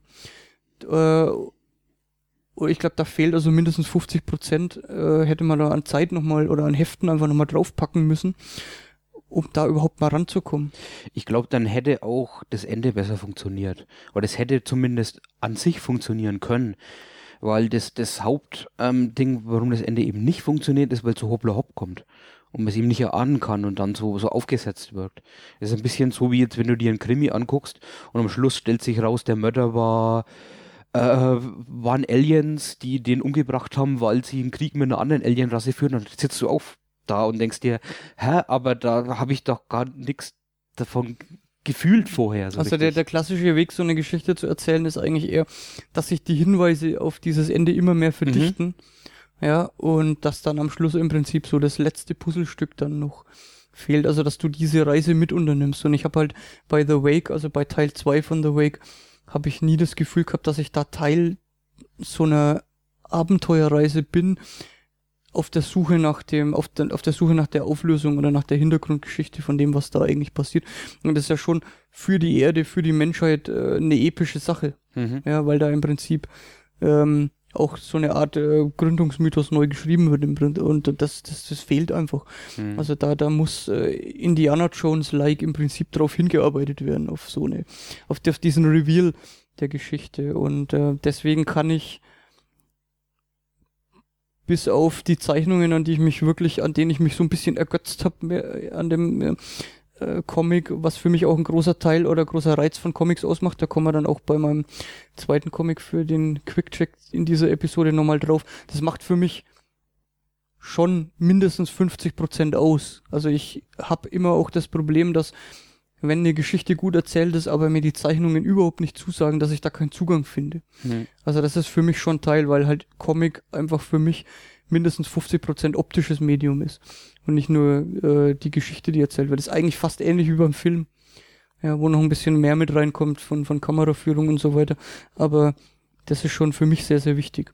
Aber an der Stelle würde ich das mal abschließen mit The Wake, weil es ja jetzt nicht wirklich eine Empfehlung ist und ich den Eisner Award jetzt auch nicht so wirklich verstehen kann, wäre ich vorsichtig mit der Geschichte. Ja, ich wäre auch vorsichtig. Also wer jetzt zum Beispiel Caliban oder Deep Gravity gelesen hat und noch was Besseres haben möchte, kann sich ruhig die ersten 5 Hefte vielleicht lesen oder also dafür, wenn man Geld ausgeben möchte, kann man sich auch den Sammelband kaufen für die ersten 5. Der Rest ist halt ein bisschen dann Bonus, ein bisschen enttäuschend, aber es ist, ja, so eine richtige Empfehlung kann ich auch nicht wirklich aussprechen. Und der Grafikstil ist nicht hundertprozentig meins, aber ich finde einfach, es ist sehr stimmig und passt sehr gut in die Geschichte rein. Ja, als nächstes habe ich nicht wirklich einen Comic dazu, aber zumindest habe ich den über Twitter entdeckt und das ist ein Artist, ein Spanischer, der immer mal wieder so einseitige Strips eben gebracht hat, die sehr surreal sind. Es handelt sich um Joan Cornella, wie gesagt aus Spanien, und er macht seit 2011 seine Comics nur noch in pantomimischer Form. Das heißt kein Text mehr, man versteht es jetzt auch, vorher war wirklich alles nur in Spanisch.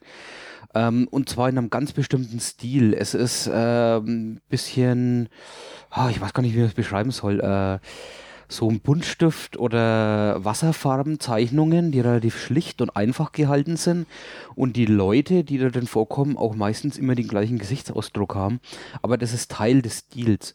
Es ist nämlich alles sehr surreal und mit schwarzem Humor und manchmal so richtig, richtig übel. Es wirkt auch sehr, sehr retro, also wenn ich mir die Zeichnungen hier angucke, dann wirkt es so ein bisschen wie so eine Werbung aus den 70ern vielleicht. So eine Persil-Werbung aus den 70ern. Und ich glaube, das ist auch optisch so gewollt, oder? Ja, auf jeden Fall. Das geht schon, also wirklich in die Richtung, ja. Es ist immer eine ganze Seite, es sind meistens 6 Panels. Und es passiert irgendwas einfach total Abgedrehtes. Das heißt, die Charaktere machen irgendwas, was eigentlich gegen Sinn und Verstand geht oder gegen Konventionen von Gesellschaft oder von Comics allgemein. Das heißt, da passiert dann schon mal, dass ein Kind überfahren wird, jemand ruft den Krankenwagen, der Krankenwagen fährt nochmal übers Kind und untersucht dann den Hut desjenigen, der den Krankenwagen gerufen hat. Also so total wirre Sachen, die man auch gar nicht verstehen muss oder gar nicht verstehen kann. Und das macht halt den Reiz davon aus, diese Surrealität des Ganzen, also diese Unerklärlichkeit. Und dann trotzdem es steckt eine Art von Humor dahinter, aber so richtig tief, tief schwarz, eigentlich so richtig schwarzer britischer Humor ist es dann schon fast. Und mich hat es von Anfang an total fasziniert. Er tweetet immer wieder seine neuen Seiten und auch auf seinem Blog kann man mal so zurückscrollen. Seit Oktober 2012 zeichnet er in diesem Stil. Und es gibt auch einen Comic, das ist erhältlich, in dem die gesammelt sind. Zumindest bis ins Jahr 2013. Das heißt Mox Nox. Aber es gibt eben alles auf seinem Blog zu sehen und da kann ich wirklich mal empfehlen, wer eher so Fan des Skurrilen ist, da mal ein bisschen durchzuscrollen, da gibt es viel zu entdecken. Also ich habe es jetzt zum ersten Mal gerade in Augenschein genommen und ich muss sagen, also zum großen Teil habe ich echt jetzt im Moment so spontan überhaupt keinen Zugang gefunden. Also das ist schon schwer. Manche sind klar, aber manche halt gar nicht und dann weiß ich nicht, ob ich da irgendwie Zugang dazu bekommen. Ich finde einfach, die sind immer ein Hingucker und immer nochmal so wert, nochmal drüber nachzudenken. Weil sie sind nicht einfach von dem, was sie aussagen. Es ist total einfach gezeichnet und so. Aber wie viel eigentlich dahinter steckt oder was er versucht zu persiflagieren dabei, das ist halt auch immer so ein Ding. Gibt es da eine Erklärung zu oder kommt das einfach nur so völlig ohne? Das kommt ohne Erklärung. Zusatz dazu. Da muss man schon selber damit zurechtkommen. Also ich finde es einfach faszinierend. Dann hatte ich noch ein ganz kurzes, und zwar eine Wiederaufbereitung eines Themas, das ich schon in Folge 41 mal dran gebracht habe. Und zwar die Comics von Jonan Vasquez. der hat ja zum Beispiel die Serie Invader Sim geschaffen und das Comic Johnny the Homicidal Maniac, aber auch Filler Bunny. Und Filler Bunny war so eine Serie, die er gemacht hat, einfach um Hefte kurz vor einer Convention, vor einer Comic-Convention rauszubringen, um irgendwas zu haben.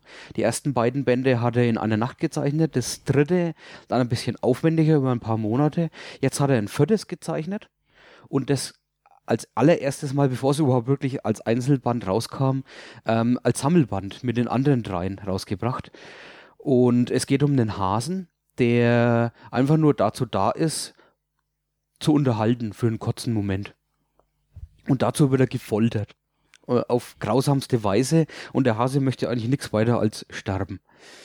Er ist dabei gezeichnet in einem Stil von Hello Kitty, würde ich mal schon fast sagen. Es ist der Vergleich zu Happy Tree Friends ist legitim oder zu Itchy und Scratchy oder sowas. Das heißt, es soll süß wirken, aber halt unglaublich brutal sein und pervers sogar teilweise abgedreht einfach nur. Und ich fand es jetzt schön, dass er da ein bisschen mehr dazu gemacht hat, dass die jetzt endlich mal gesammelt sind in einem sehr schönen Softcover-Sammelband. Und die Geschichte, die am Schluss erzählt wird, in diesem vierten Band, ist auch anders als in den anderen dreien. Sie ist eher auf psychologische Weise ziemlich hart. Und dann hat er auch so einen Twist mit drin, was die anderen vorher nicht hatten. Und der Twist ist, ja, ähnlich wie wir es eigentlich schon bei Black Mirror angesprochen haben, so wie, ein bisschen so in die Richtung und fast schon noch brutaler als die Verstümmelungen von den ersten dreien Comics. Das war halt einfach nur geschmacklos, würde ich mal sagen, aber mit Absicht eben geschmacklos. Aber wer Jolien Vasquez Fan ist, auch von seinem ganzen anderen Schaffenswerk, er ist ja so der Gott der Goth-Comics, sagt man immer so, dann auf jeden Fall da mal ein Auge drauf werfen. Der Band heißt The Complete Works of Filler Bunny und sind für mich auf jeden Fall auch eine Empfehlung für Leute, die eher auf skurrile Sachen stehen. Da passen jetzt die zwei Sachen, die ich gerade angesprochen habe, ja ein bisschen zusammen. Gut, dann habe ich einen Comic mir gekauft, mal wieder beim Splitter Verlag. Das ist ein Teil, was in 3 Bänden jetzt abgeschlossen ist, mit jeweils 48 Seiten. Eine franco-belgische Geschichte von Alex Nesme oder Alexis Nesme, wie man den auch immer ausspricht. Ich weiß jetzt gar nicht, wo der herkommt. Hast du da Informationen zu, was das für ein Landsmann ist? Nö, eigentlich nicht. Ich habe gedacht, ich habe fast schon irgendwie das Gefühl gehabt, das wäre Deutsch. Aber das lag wahrscheinlich daran, dass ich eben auch den Splitterband gelesen habe und eher selten deutsche Comics. Genau, es geht um eine Geschichte von Jules Verne, die im Original den gleichen Titel trägt wie das Comic, und zwar Die Kinder des Captain Grant. Die Geschichte ist eigentlich relativ schnell erzählt. Es wird von einem adeligen Ehepaar, die zur See fahren, eine Flaschenpost im Magen eines Hais gefunden, bei dem der titelgebende Captain Grant quasi zu Protokoll gibt, dass er mit seinem Schiff Schiffbruch erlitten hat, und dadurch, dass die Geschichte nicht mehr so ganz lesbar ist, ist auch nicht ganz klar, wo der Gute jetzt gestrandet ist und wo der zu suchen ist, und mit den Nachkommen dieses Captain Grant, mit den beiden Kindern des Captain Grant, begibt sich dieses Ehepaar auf die Suche nach dem Gestrandeten. Das ist eine Reise, die uns über Südamerika, Australien bis nach Neuseeland führt und die erzählt ist wie eine ganz klassische Jules Verne-Geschichte. Der ursprüngliche Roman von Jules Verne ist auch Teil seiner Abenteuerreisen und ist, glaube ich, eines der umfangreichsten Werke von Jules Verne und wird hier eigentlich in Form eines Comics nacherzählt. Zuallererst muss man sagen, dass das Comic also für mich einen unglaublichen Reiz ausgeübt hat durch die grafische Umsetzung. Das Ganze kommt in einem Stil daher, das ein bisschen sich orientiert an so alten Zeichnungen aus dieser Zeit, einen sehr plastischen Look hat und wirkt wie Wasserfarbenzeichnungen, kann man fast schon sagen. Und es sieht einfach extrem fantastisch aus. Es gab jetzt im Forum vom Splitter Verlag die ein oder andere Meinung dazu, dass die Geschichte langweilig wäre, dass sie halt ziemlich straight erzählt ist. Aber das kommt halt einfach durch die Vorlage. Also Jules Verne hat seine Geschichten immer relativ geradlinig erzählt und es sind halt einfach Abenteuergeschichten. Und das ändert sich jetzt auch in dieser Comic-Umsetzung nicht wirklich. Und es ist einfach eine Geschichte, die durch diesen Grafikstil für mich einen Reiz ausgeübt hat, weil Alexis Nesma das schafft, ziemlich stimmungsvolle Zeichnungen zu erzeugen. Das Ganze spielt halt zum größten Teil auf hoher See und wenn die dann in dieser Geschichte in einen Sturm geraten, dann ist das einfach stimmungsvoll umgesetzt, wenn auch die Zeichnungen so ein bisschen undynamisch sind. Also das birgt jetzt auch der Zeichenstil an sich mit sich, weil er bedient sich halt nicht dieser klassischen, sag mal, Techniken von Comics, um Bewegungen darzustellen, sondern kommt eher so jedes Bild für sich als eine Zeichnung daher, die sehr statisch wirkt. Ja, kann ich unterschreiben. Ich finde, sein Zeichenstil ist sehr gut, wenn es um Umgebungen und Landschaften geht oder um die Ausgestaltung von Panels, wenn was in Landkarten integriert ist oder in alte Schriften und so. Andererseits finde ich es dann ein bisschen schade, dass die Charaktere, die ja alles anthropomorphische Tierfiguren sind, sehr starr vom Gesichtsausdruck her sind und auch von der Dynamik von Panel zu Panel da recht wenig machen. Das heißt, wenn man es mal mit einem Film vergleicht, das mache ich eigentlich recht gerne, einen Comic mit einem Film vergleichen, so von der Struktur her, dann würde ich schon fast sagen, es ist unglaublich technisch gut gemacht, aber die Schauspieler sind unglaublich starr. Und das war für mich einfach so ein Punkt, wo ich dann nicht so den richtigen Einstieg dazu hatte, weil ich habe immer das Gefühl, dass die den gleichen Gesichtsausdruck haben. Wenn jemand überrascht ist, macht die Augen ein bisschen weiter auf, aber da steckt nicht mehr dahinter. Das heißt, ich habe mir eigentlich gewünscht, dass die mal rausbrechen, ein bisschen dynamischer einfach gezeichnet werden. Und auch die Geschichte, ich kann das ein bisschen unterstreichen, ich fand es nicht wirklich langweilig, gelangweilt hat es mich nie, aber ich hätte mir ein bisschen mehr gewünscht, dass, ja, es kommt auch wieder die Dynamik mit rein, ein bisschen mehr Dynamik in der Geschichte drin steckt, weil es wird viel so episodenhaft erzählt. Das heißt, es wird viel gesprungen in der Story. Hier kommt dann, sind sie in Australien unterwegs und dann plötzlich wieder 3 Wochen später oder sowas. So, also ich habe ständig das Gefühl, es ist so ein kleines Caption oben drin, wo gesagt wird, 3 Wochen später, 3 Stunden später, 3 Monate später und so. Das kommt jetzt nicht wirklich vor, aber ich hatte es so drin irgendwie. Also steckt eine gewisse Inkonsistenz in der Umsetzung des Comics drin, denn es gibt Passagen, die sich sehr auf Dialogen, also wo Dialoge von Charakteren im Mittelpunkt stehen, und auf der anderen Seite gibt es immer wieder Sachen, die im Rückblick teilweise auch einfach erzählt werden. Wir haben aber allerdings einen Charakter in dieser Abenteurergruppe mit drin, der könnte so ein bisschen als Klugscheißer durchgehen, ja. Der auch aus Versehen quasi Teil dieser Gruppe wird und der aber sehr viel, ich sag mal, im Kontext der Zeit auch verankert, sehr viel Wissen über diese Zeit hat und über diese verschiedenen Kontinente und der das teilweise dann auch erklärt. Und das ist auch ein wesentlicher Punkt von Jules Verne-Geschichten, der ja immer mit seinen Geschichten auch ein bisschen Wissen vermitteln wollte. Also da steckt auch sehr, sehr viel, muss man natürlich immer im Kontext der Zeit eben sehen, was heutzutage jetzt nicht mehr so gültiges Wissen ist, steckt da auch sehr viel, ich sag mal, Edutainment drin in Jules Verne. Jetzt nicht unbedingt in Geschichten wie die Reise zum Mittelpunkt der Erde, wo das ja so ein bisschen fantastisch ist, aber bei seinen Abenteuergeschichten steckt das schon immer wieder mit drin und das hat man auch hier versucht umzusetzen und das ist halt einfach eine Art und Weise einer Erzählung, die sehr unmodern ist, heutzutage. Und das muss man im Kopf behalten. Also für mich war die Kinder des Captain Grant jetzt auch nicht unbedingt der Versuch, hier so eine ganz dynamische, spannende Geschichte zu erzählen, sondern, ja, spannend vielleicht schon, aber nicht immer so eine moderne Art und Weise, eine Geschichte zu erzählen, sondern für mich ist das ganz klar eine Jules Verne-Geschichte, und man hat auch versucht, die optisch so umzusetzen. Ja, was jetzt der Grund dafür ist, dass man jetzt hier Tierfiguren nimmt, das weiß ich jetzt nicht. Das funktioniert für mich ziemlich gut. Und ich hatte auch die Problematik mit dieser, ich sag mal, Mimik, die du jetzt hattest, also diese Probleme mit der Mimik, die hatte ich jetzt nicht.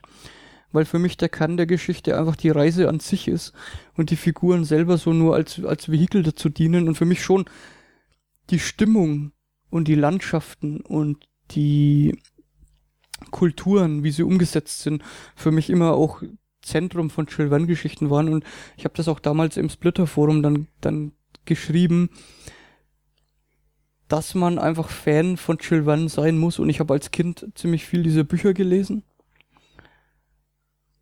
um da jetzt noch einen Reiz dran zu finden. Also es ist schon eine sehr, sehr altbackene Art und Weise, eine Geschichte zu erzählen.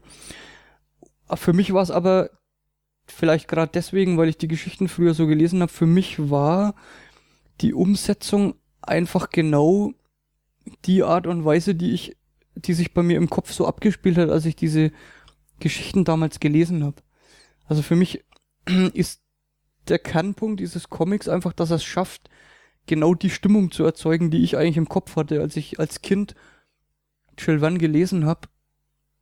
Und vielleicht gar nicht mal genau die Umsetzung oder die Bilder im Kopf, die ich damals hatte, sondern die ich so im Rückblick dran hatte oder vielleicht sogar gern gehabt hätte. Das ist jetzt, und das ist für mich die Genialität von der Geschichte. Und es gibt immer wieder Punkte, Unwetter hauptsächlich in Gefahrensituationen, in denen die Crew gerät, wo für mich die Stimmung auf einer ganzen Seite oder in einzelnen Panels einfach total perfekt umgesetzt wird. Einfach durch die Farbgebung. Es wird dann sehr dunkel, wenn dann ein Sturm aufzieht. Sind für mich die Highlights. Und im Band 1 zum Beispiel auch, als sie sich dann in einem Unwetter bei einer Überschwemmung in einen großen Baum flüchten müssen und die Situation dann eigentlich immer brenzlicher wird, wenn dann auch noch der Blitz einschlägt in diesen Baum. Das ist für mich was, wo ich sprichwörtlich in das Comic durch die Stimmung reingesogen wurde. Und das hatte ich lange Zeit nicht mehr bei einem Comic. Also, dass das so perfekt funktioniert, dass es einfach schafft, Stimmung zu erzeugen. Also richtig reingesogen jetzt, wenn man mal bei dem Beispiel mit dem Baum bleiben, hat es mich eigentlich nicht. Ich fand es dann schon fast ein bisschen enttäuschend, dass sie das nicht weiter ausgearbeitet haben, weil das ja auch wieder so eine Situation ist, wo sie auf beengten Raum irgendwie zurechtkommen müssen. Hätte ich mir ein bisschen mehr gewünscht, aber da macht dann das Comic eigentlich den typischen Schnitt und springt dann zu einem anderen Szenario über. Ich finde, es ist mehr was zum an die Wand hängen. Man könnte sich ganze Seiten irgendwie an die Wand hängen, aber als Gesamtwerk funktioniert es nur in beschränkter Weise wirklich als Comic. Es ist ein bisschen, ich würde mal vielleicht sogar so weit gehen zu sagen, es ist ein bisschen so ein Übergang von dem Buch zu dem Comic. Also es versucht zumindest eine andere Erzählweise da aufzubereiten. Deswegen ist es halt ziemlich ungewohnt. Und ich finde auch, weil du das Edutainment da mal angesprochen hast, ist halt schwierig mit so alten Geschichten. Das ist jetzt, bei mir zum Beispiel hat es nicht den Reiz ausgelöst, jetzt eine Jules Verne-Geschichte zu lesen oder diese Geschichte. Habe ich auch vorher noch nie. Weil ich halt das Gefühl habe, das ist ein bisschen veraltet. Ich kann mir vorstellen, dass es zu der Zeit, als es geschrieben worden ist, wahnsinnig interessant war, mal in ein anderes Land zu reisen. Australien, Neuseeland, das kennt man ja gar nicht. Und da mal was zu sehen oder was drüber zu lesen und da auch neue Sachen zu erfahren. Aber wir kennen jetzt so viel aus Fernsehen und Film und so weiter. Wir kennen das Ganze eigentlich schon. Wir kennen schon mehr Bilder von Australien, als wir eigentlich durch so ein Buch uns noch nahe bringen könnte. Deswegen bin ich da ein bisschen vorsichtig und ich weiß nicht, ob so eine Entdeckungsreise bei mir noch funktionieren würde, wenn es nur um die Entdeckung geht und nicht mehr um die Leute und eben Geschichten um die Leute herum. Naja, also Jules Verne hat die Geschichten schon klar in der Zeit verankert, mit dem Hintergrund geschrieben, dass da im Prinzip auch ein bisschen Wissensvermittlung drin steckt. Aber heutzutage ist es natürlich veraltet. Aber für mich ist interessant, dann wieder diese nächste Ebene, die da mit reinspielt. Also, dass du jetzt auf die Geschichte schaust mit dem Wissen, dass das eben veraltetes Wissen ist und wie hat man das damals gesehen. Und da gibt es einen interessanten Punkt bei die Kinder des Captain Grant, wo dann plötzlich so ein, in Bezug jetzt auf die Ureinwohner von Neuseeland, auf die Maoris, die ja hier als kannibalistisch dargestellt werden, einen interessanten Punkt, weil es ist nicht vollkommen aus der Luft gegriffen, es wirkt aber in dem Moment ziemlich befremdlich und dann wieder so eine, okay, da steckt jetzt so ein Teil Propaganda mit drin, weil es sich ja hier eben um Briten handelt, die da reisen und die dann auch in Verbindung mit der Geschichte von Neuseeland eben als die Eroberer eben auch da ins Spiel kommen. Und da steckt so ein bisschen Propaganda mit drin und das finde ich halt sehr, sehr interessant in dem Moment, weil ich das komplett unter Propaganda abgeheftet habe, aber du dann eben gesagt hast, dass da ein Kern Wahrheit mit drin steckt. Ich meine, wir haben in Bezug auf Neuseeland ja jetzt auch den direkten Bezug, weil wir da eben 3 Wochen waren in Neuseeland, wir beide. Ich länger. Du jetzt sogar länger und wir da so ein bisschen den direkten Bezug auch haben, weil wir das Ganze zumindest gesehen haben. Also so extrem eingängig habe ich mich jetzt mit der Geschichte von Neuseeland nicht beschäftigt, nur so ein bisschen oberflächlich mit der Sache, die da passiert ist und wir haben aber live eben die Plätze und Orte erlebt, wo Geschichte in Neuseeland stattgefunden hat. Und in der Hinsicht fand ich es ja schon ein bisschen interessant, weil mir dieser Kannibalismus eben dort vor Ort nie begegnet ist oder der nie ein Thema war. Da macht es aber wieder Spaß,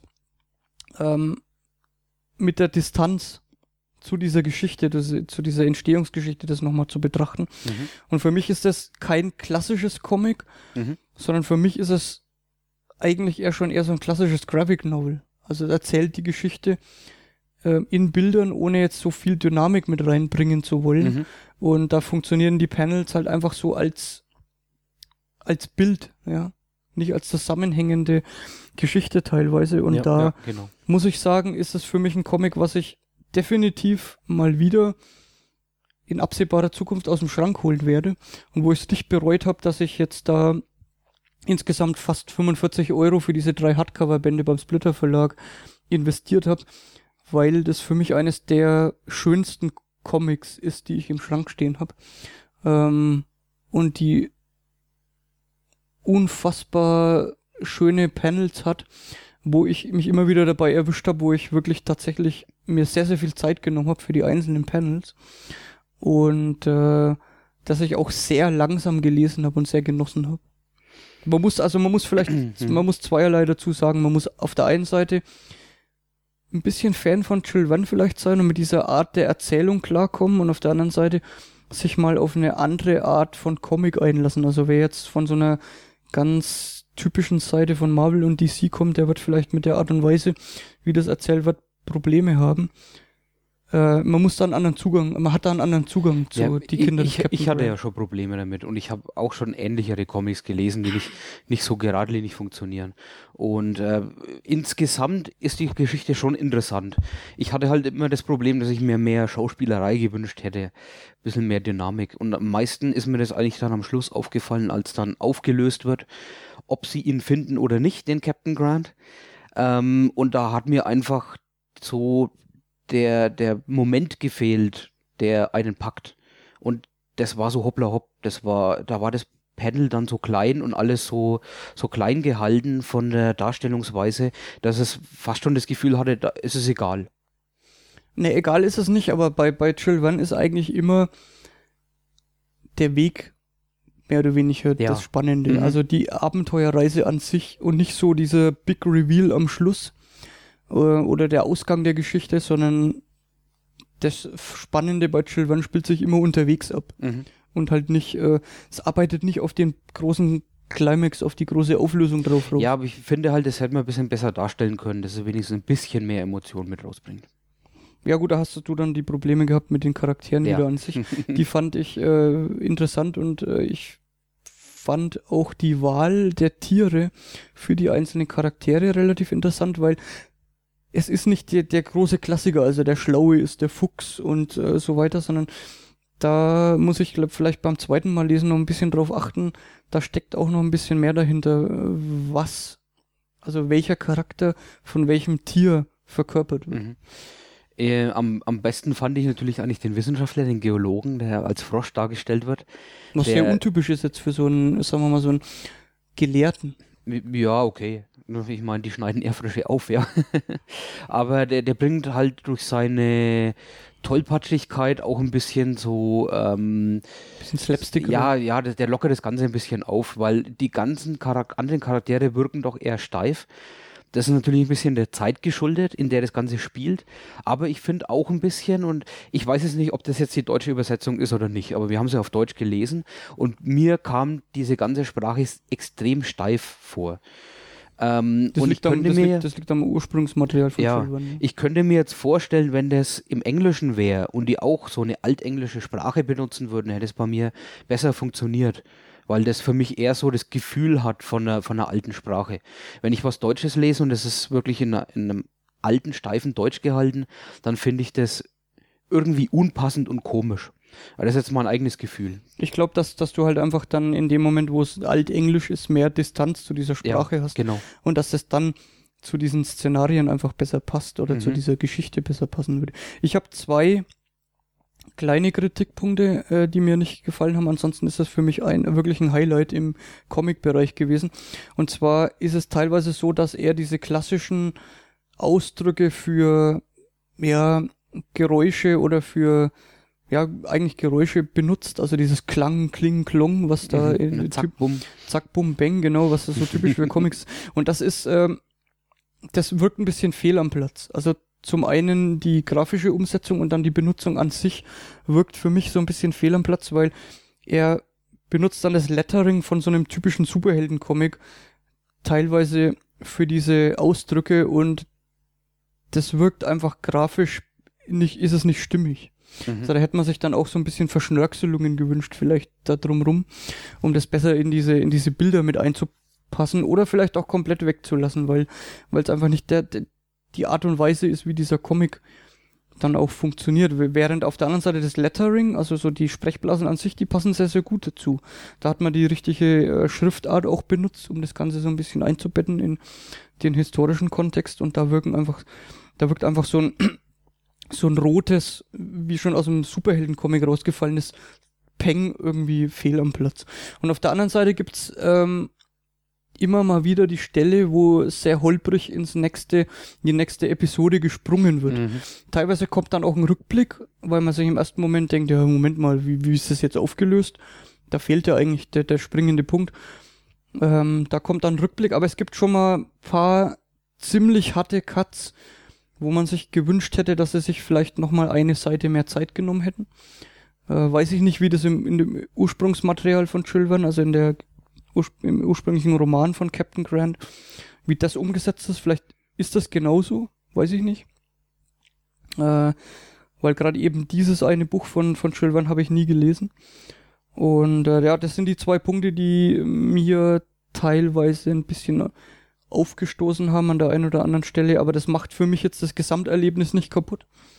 Und ich muss sagen, Captain Grant ist für mich eines der schönsten Comics, wo das Gesamtbild bis auf diese 2 Punkte eigentlich immer gestimmt hat und wo ich richtig, Spaß hatte an den einzelnen Panels. Also für mich ist die optische Umsetzung hier wirklich ganz großartig gelungen.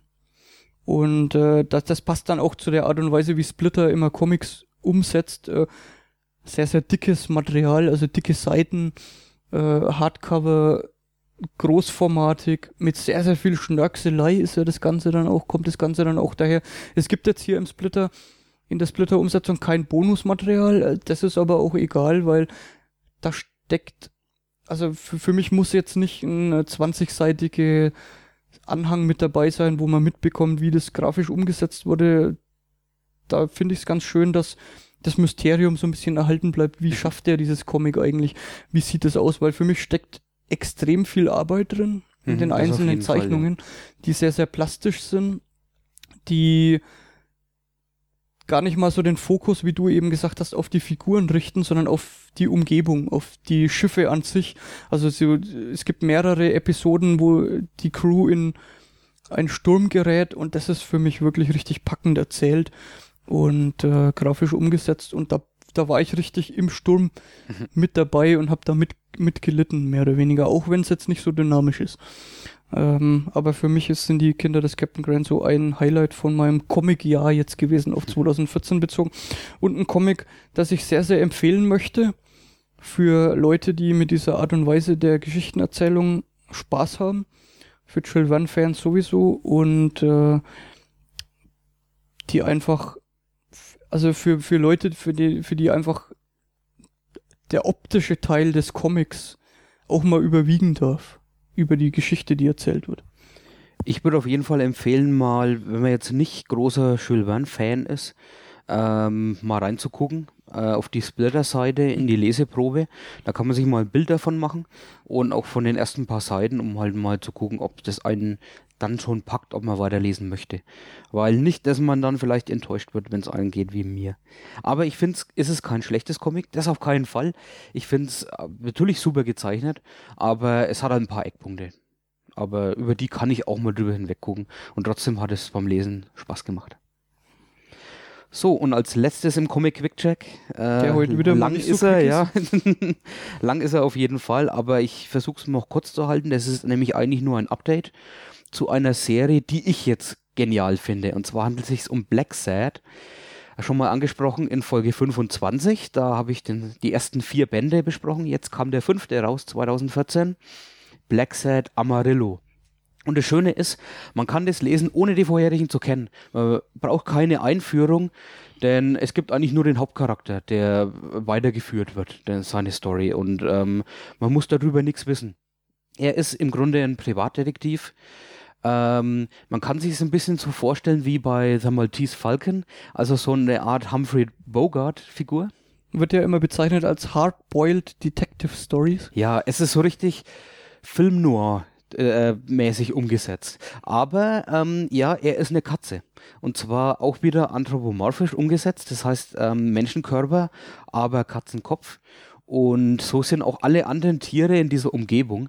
Und er versucht eben meistens eigentlich irgendwelche Fälle zu lösen. Aber in diesem letzten Band hat er mal genug davon. Weil er möchte sich einfach mal so eine neue Karriere irgendwie zulegen oder zumindest mal ein bisschen Abenteuer erleben. Und durch Zufall kriegt er dann einen kleinen Job. Er soll ein Auto woanders hinfahren. Also so eine Art Chauffeurjob. Aber dieses Auto kommt ihm abhanden und dann kriegt er ihm Riesenprobleme. Die 2, die das Auto klauen, den versucht er dann hinterher zu fahren. Und das ist ein Bison und ein Löwe. Der eine ist ein Poet und so eine Art Freigeistler, das heißt, der möchte kein Geld damit verdienen, der verbrennt sein eigenes Werk und so weiter. Und der andere ist ein Schriftsteller und der kann das immer nicht glauben, was sein Bison-Kollege da so macht, weil seine ganze Existenz liegt ja auf seinem neuen Roman. Und ja, so ganz sauber sind die beiden auch nicht, weil sie klauen ja eben dann das Auto von John Blacksad. Das Ganze führt dann so weit, dass es zu einer Tragödie zwischen den beiden kommt und einer von denen in einen Zirkus flüchtet und in dem Zirkus das dann wieder zu einer Tragödie kommt und er rein verwickelt wird in dieses typische Zirkusleben, also in dieses Artisten, in diese Gemeinschaft, die diese Zirkusvolk so ausleben. Das heißt, sie stehen ein bisschen außerhalb von der Gesellschaft, haben ihre eigenen Regeln und versuchen auch, wenn es mal zu irgendwas kommt, wie im Diebstahl oder einem Mord, das selbst zu lösen. Und wenn man da reinkommt, glaube ich, als Außenseiter hat man so seine Probleme. Der erste Teil hört sich jetzt nach einem Roadmovie an. Ist es auch total. Und der zweite Teil wird dann ja zu so einer Art Investigation im Jahrmarkt Bereich. Das heißt, er ist wieder gezwungen, in seine alte Rolle zu verfallen. Ja, natürlich. Er hat dann auch einen neuen Kumpel. Ganz am Anfang von dem Comic hat er noch mit seinem alten Kumpel Weekly zu tun. Den lässt er aber zurück und findet dann jemanden neuen, und zwar einen Anwalt, der gespielt ist von der Hyäne. Ein bisschen passend und auch sehr, sehr schön dargestellt, weil der fällt dann immer mal wieder so in seine Rolle zurück und fängt das Lachen an einfach und kann sich dabei kaum halten. Ist auch total zwielichtig. Also die beiden passen eigentlich gar nicht so richtig zusammen, weil John Blacksad ist eigentlich ein recht ernster Charakter, der aber auch Humor versteht, aber eben eigentlich durch und durch eine gute Seele ist. Ja, und die erleben dann eben so ihre Abenteuer und das Ganze ist einfach wunderschön gezeichnet, finde ich.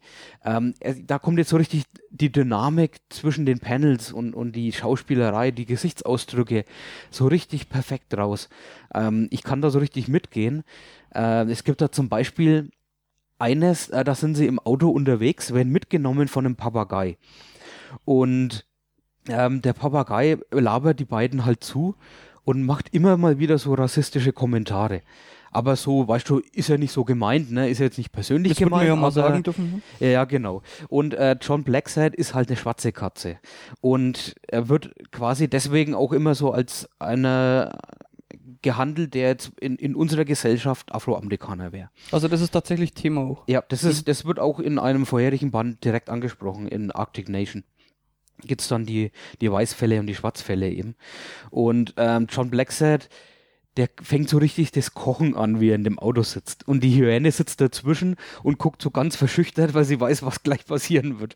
Und das Beste dann ist, wie er austickt, John Blacksad, wird nicht mal gezeigt. Es wird nur dann die Auflösung gezeigt. Also wie sie dann wieder zu Fuß unterwegs sind und dieser Papagei wutentbrannt weiterfährt und noch ein bisschen flucht.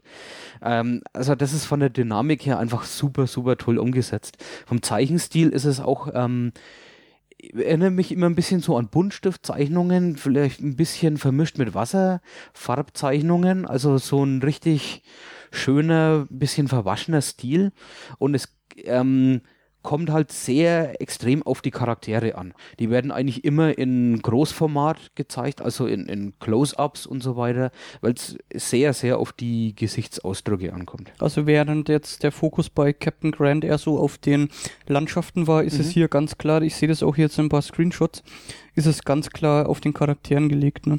Und Ja. Blacksad an sich so als der Charakter wirkt für mich so sehr sympathisch. So ein bisschen als so der Wise Guy, ja, also ich würde fast sagen, er wirkt auf mich ein bisschen wie ein sehr früher Sean Connery in den allerersten Bond-Filmen. Also sehr smart, ja, total intelligent und so ein bisschen als der Womanizer auch. Ja, der ist auch so ein bisschen, obwohl es da nicht so rauskommt. Der auch grundsätzlich weiß, dass er gut aussieht. Ja, das sowieso. Und er wirkt auch als Ruhepol, also als Bezugscharakter zu den ganzen ausgeflippten anderen Charakteren, die es immer mal wieder gibt. Aber ist er dann der klassische Film-Noir-Held, der eigentlich so immer der gescheiterte Charakter ist? Wirkt er jetzt auf mich so nicht? In den vorherigen Heften glaube ich ein bisschen mehr. Vor allem im ersten eigentlich, wo es noch eine richtige Film-Noir-Geschichte ist. Später wird ja dann Rassismus zum Thema und Kommunismus wird zum Thema oder diese Red Scare eben, der Angst vor dem Kommunismus. Und im 4. Band war es sehr schön, das hat in New Orleans gespielt, das war sehr bunt und ich finde jetzt sogar, dass das neue Band, der 5. Band, Amarillo, noch bunter ist, eben durch diesen Zirkus, der am Schluss stattfindet und sehr, sehr viele verschiedene Charaktere da vorkommen. Aber der klassische Film-Noir-Held ist ja eigentlich eher nicht wirklich die Identifikationsfigur, weil er ja ein gescheiterter Charakter ist, der ja nicht der klassische gescheiterte Charakter, der quasi mit dem er als Zuschauer so mitgeht, sondern eher so, der seine dunklen, düsteren Seiten hat. Ist das jetzt auf Blacksad anzuwenden oder ist er schon der reine Sympathieträger und so der, an dem er sich daran heftet? Oder ist er auch problematisch? Ich glaube, durch den Wandel der Serie hat sich das sehr stark verändert in die Richtung, dass, ich meine, bei dem Film Noir kennt man die Charakter nicht und der Film ist dann irgendwann aus, wie ein Band zum Beispiel. Dadurch, dass wir jetzt hier 5 Bände haben, ist das Thema quasi schon abgeschlossen, dass er gescheitert ist oder was er für düstere Geheimnisse hat. Es geht nicht mehr wirklich um ihn so richtig in dem Band. Und deswegen ist es, glaube ich, als Einstieg auch recht gut geeignet, weil das nicht so richtig angesprochen wird. Das heißt, man kann ihn einfach als den Charakter, um den sich, der durch die Geschichte geht, aber es thematisiert ihn nicht in dem Fall. Also da muss man schon die ersten Geschichten lesen. Er entwickelt sich quasi nicht weiter, sondern er ist jetzt durch. Also seine Geschichte ist schon durcherzählt. Er entwickelt sich nur charakterlich weiter. Nur ein paar neue Facetten kommen vielleicht dazu, macht ihn noch ein bisschen sympathischer, dadurch, dass er noch menschlicher wirkt. Aber es wird keine Backstory von ihm. Und es ist auch die Geschichte, die erzählt wird, ist auch nicht persönlich, sondern er gerät vielleicht kann man zusammenfassen, er gerät in so eine Geschichte rein und entwickelt sich ein bisschen weiter, aber die Geschichte hat jetzt mit ihm persönlich nichts zu tun. Nee, bis auf den Moment, wo er dann auf seine Schwester stößt. Das ist auch so ein toller Moment, wo die Hyäne neben ihm steht. Namen habe ich jetzt leider vergessen von ihm, aber ist ja auch egal. Und dann kommt so eine schwarze Katze und der macht da gleich so, ja, von der hätte ich gern die Nummer. Und John Blacksack sagt dann so, ja, dann streng dich mal an, weil das ist meine Schwester. Ich habe jetzt, glaube ich, hier zufälligerweise diese Autoszene mit dem rassistischen Papagei. Ja. Gerade hier mal geladen und da sieht man sehr schön, wie die Mimik, also wie der Comic mit Mimik spielt. Was natürlich jetzt auch zwingend notwendig ist, wenn der Fokus rein auf den Charakteren liegt und die Hintergründe eigentlich eher so nicht so eine große Rolle spielen. Wobei es immer wieder hier auch schöne Panels gibt, habe ich jetzt gesehen, die ziemlich, also so Widescreen-Shots von diesem Zirkus, wo sehr viele Details dann auch mal wieder zum Tragen kommen. Oder wo man sich in den Panels auch ein bisschen verlieren kann. Ja, das auf jeden Fall. Also sehr detailliert auch, ja. Optisch spricht mich das total an. Ich habe mit Blackset jetzt noch keine Berührung gehabt. Ich mag auch Film Noir. Und spielt auch sehr mit diesen 70er Film Noir-Elementen. Ja, so ein bisschen spielt auch in der Zeit. Das merkt man auch an den Autos, an der Technologie ein bisschen, also so an der Kleidung. Ich werde mal mit dem einsteigen, glaube ich. Ja, was mich jetzt etwas gestört hat, ist, hier gibt es irgendwie einen Charakter, der sieht aus wie ein Mensch mit angeklebten Ohren. Also da hat man, glaube ich, so dieses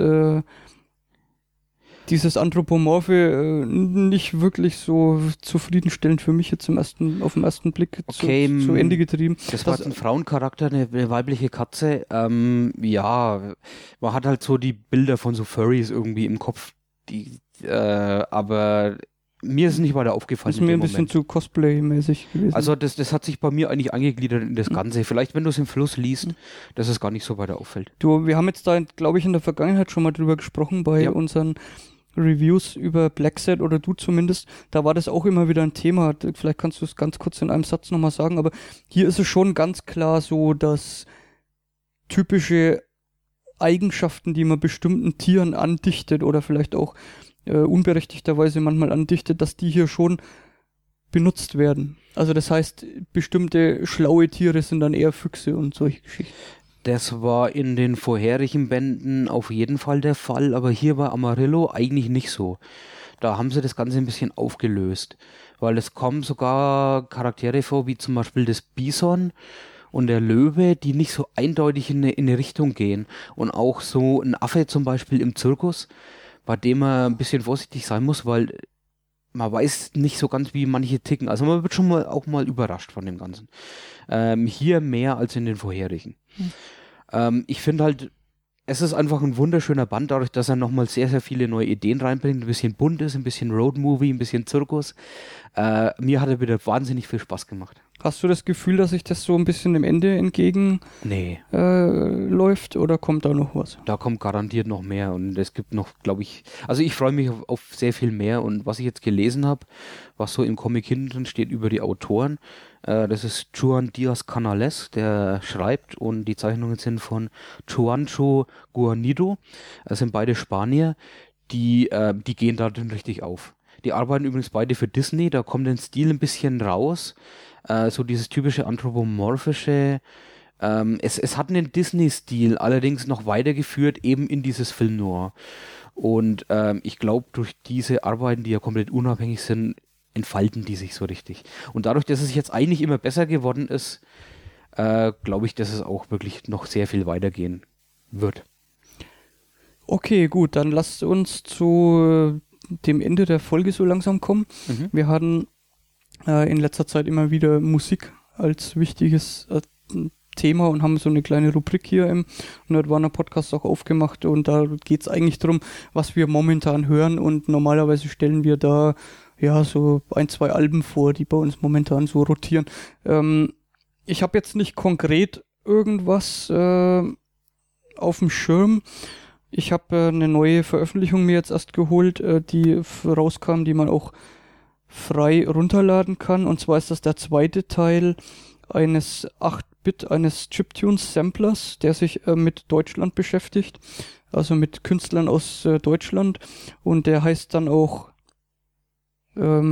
Unverwechselbar Deutschland in 8-Bit, Teil 2, ist auf dem Kuku-Label erschienen, ist da Veröffentlichung Nummer 31. Und das ist ein Micro-Music-Net-Label aus Deutschland. Und das ist die Veröffentlichung Nummer 31, lässt sich bei Bandcamp, das werden wir auch verlinken, für umsonst runterladen. Man darf aber auch ein bisschen was einschmeißen. Das sind ein paar übliche Verdächtige dabei, die ich jetzt auch persönlich kenne, zum Beispiel Triac oder IRQ7 oder auch Back to Newcastle, mit denen ich jetzt schon des Öfteren auch mal unterwegs war. Tronimal ist auch dabei, mit dem habe ich erst kürzlich aufgelegt in Erfurt. Der war früher unter dem Namen Low Bit Revolt unterwegs, heißt jetzt Tronimal. Der ist da auch mit vertreten. Also es gibt von den Herrschaften neues Material. Es gibt auch viele, MIDI-Man ist mir auch ein Begriff zum Beispiel, oder der MM Project. Also die meisten kenne ich eigentlich und es gibt so ein paar, die mir jetzt nichts sagen, wie zum Beispiel Chip Ray oder DJ Arvai, aka Trias. Orange Cream Sisal kenne ich jetzt auch nicht.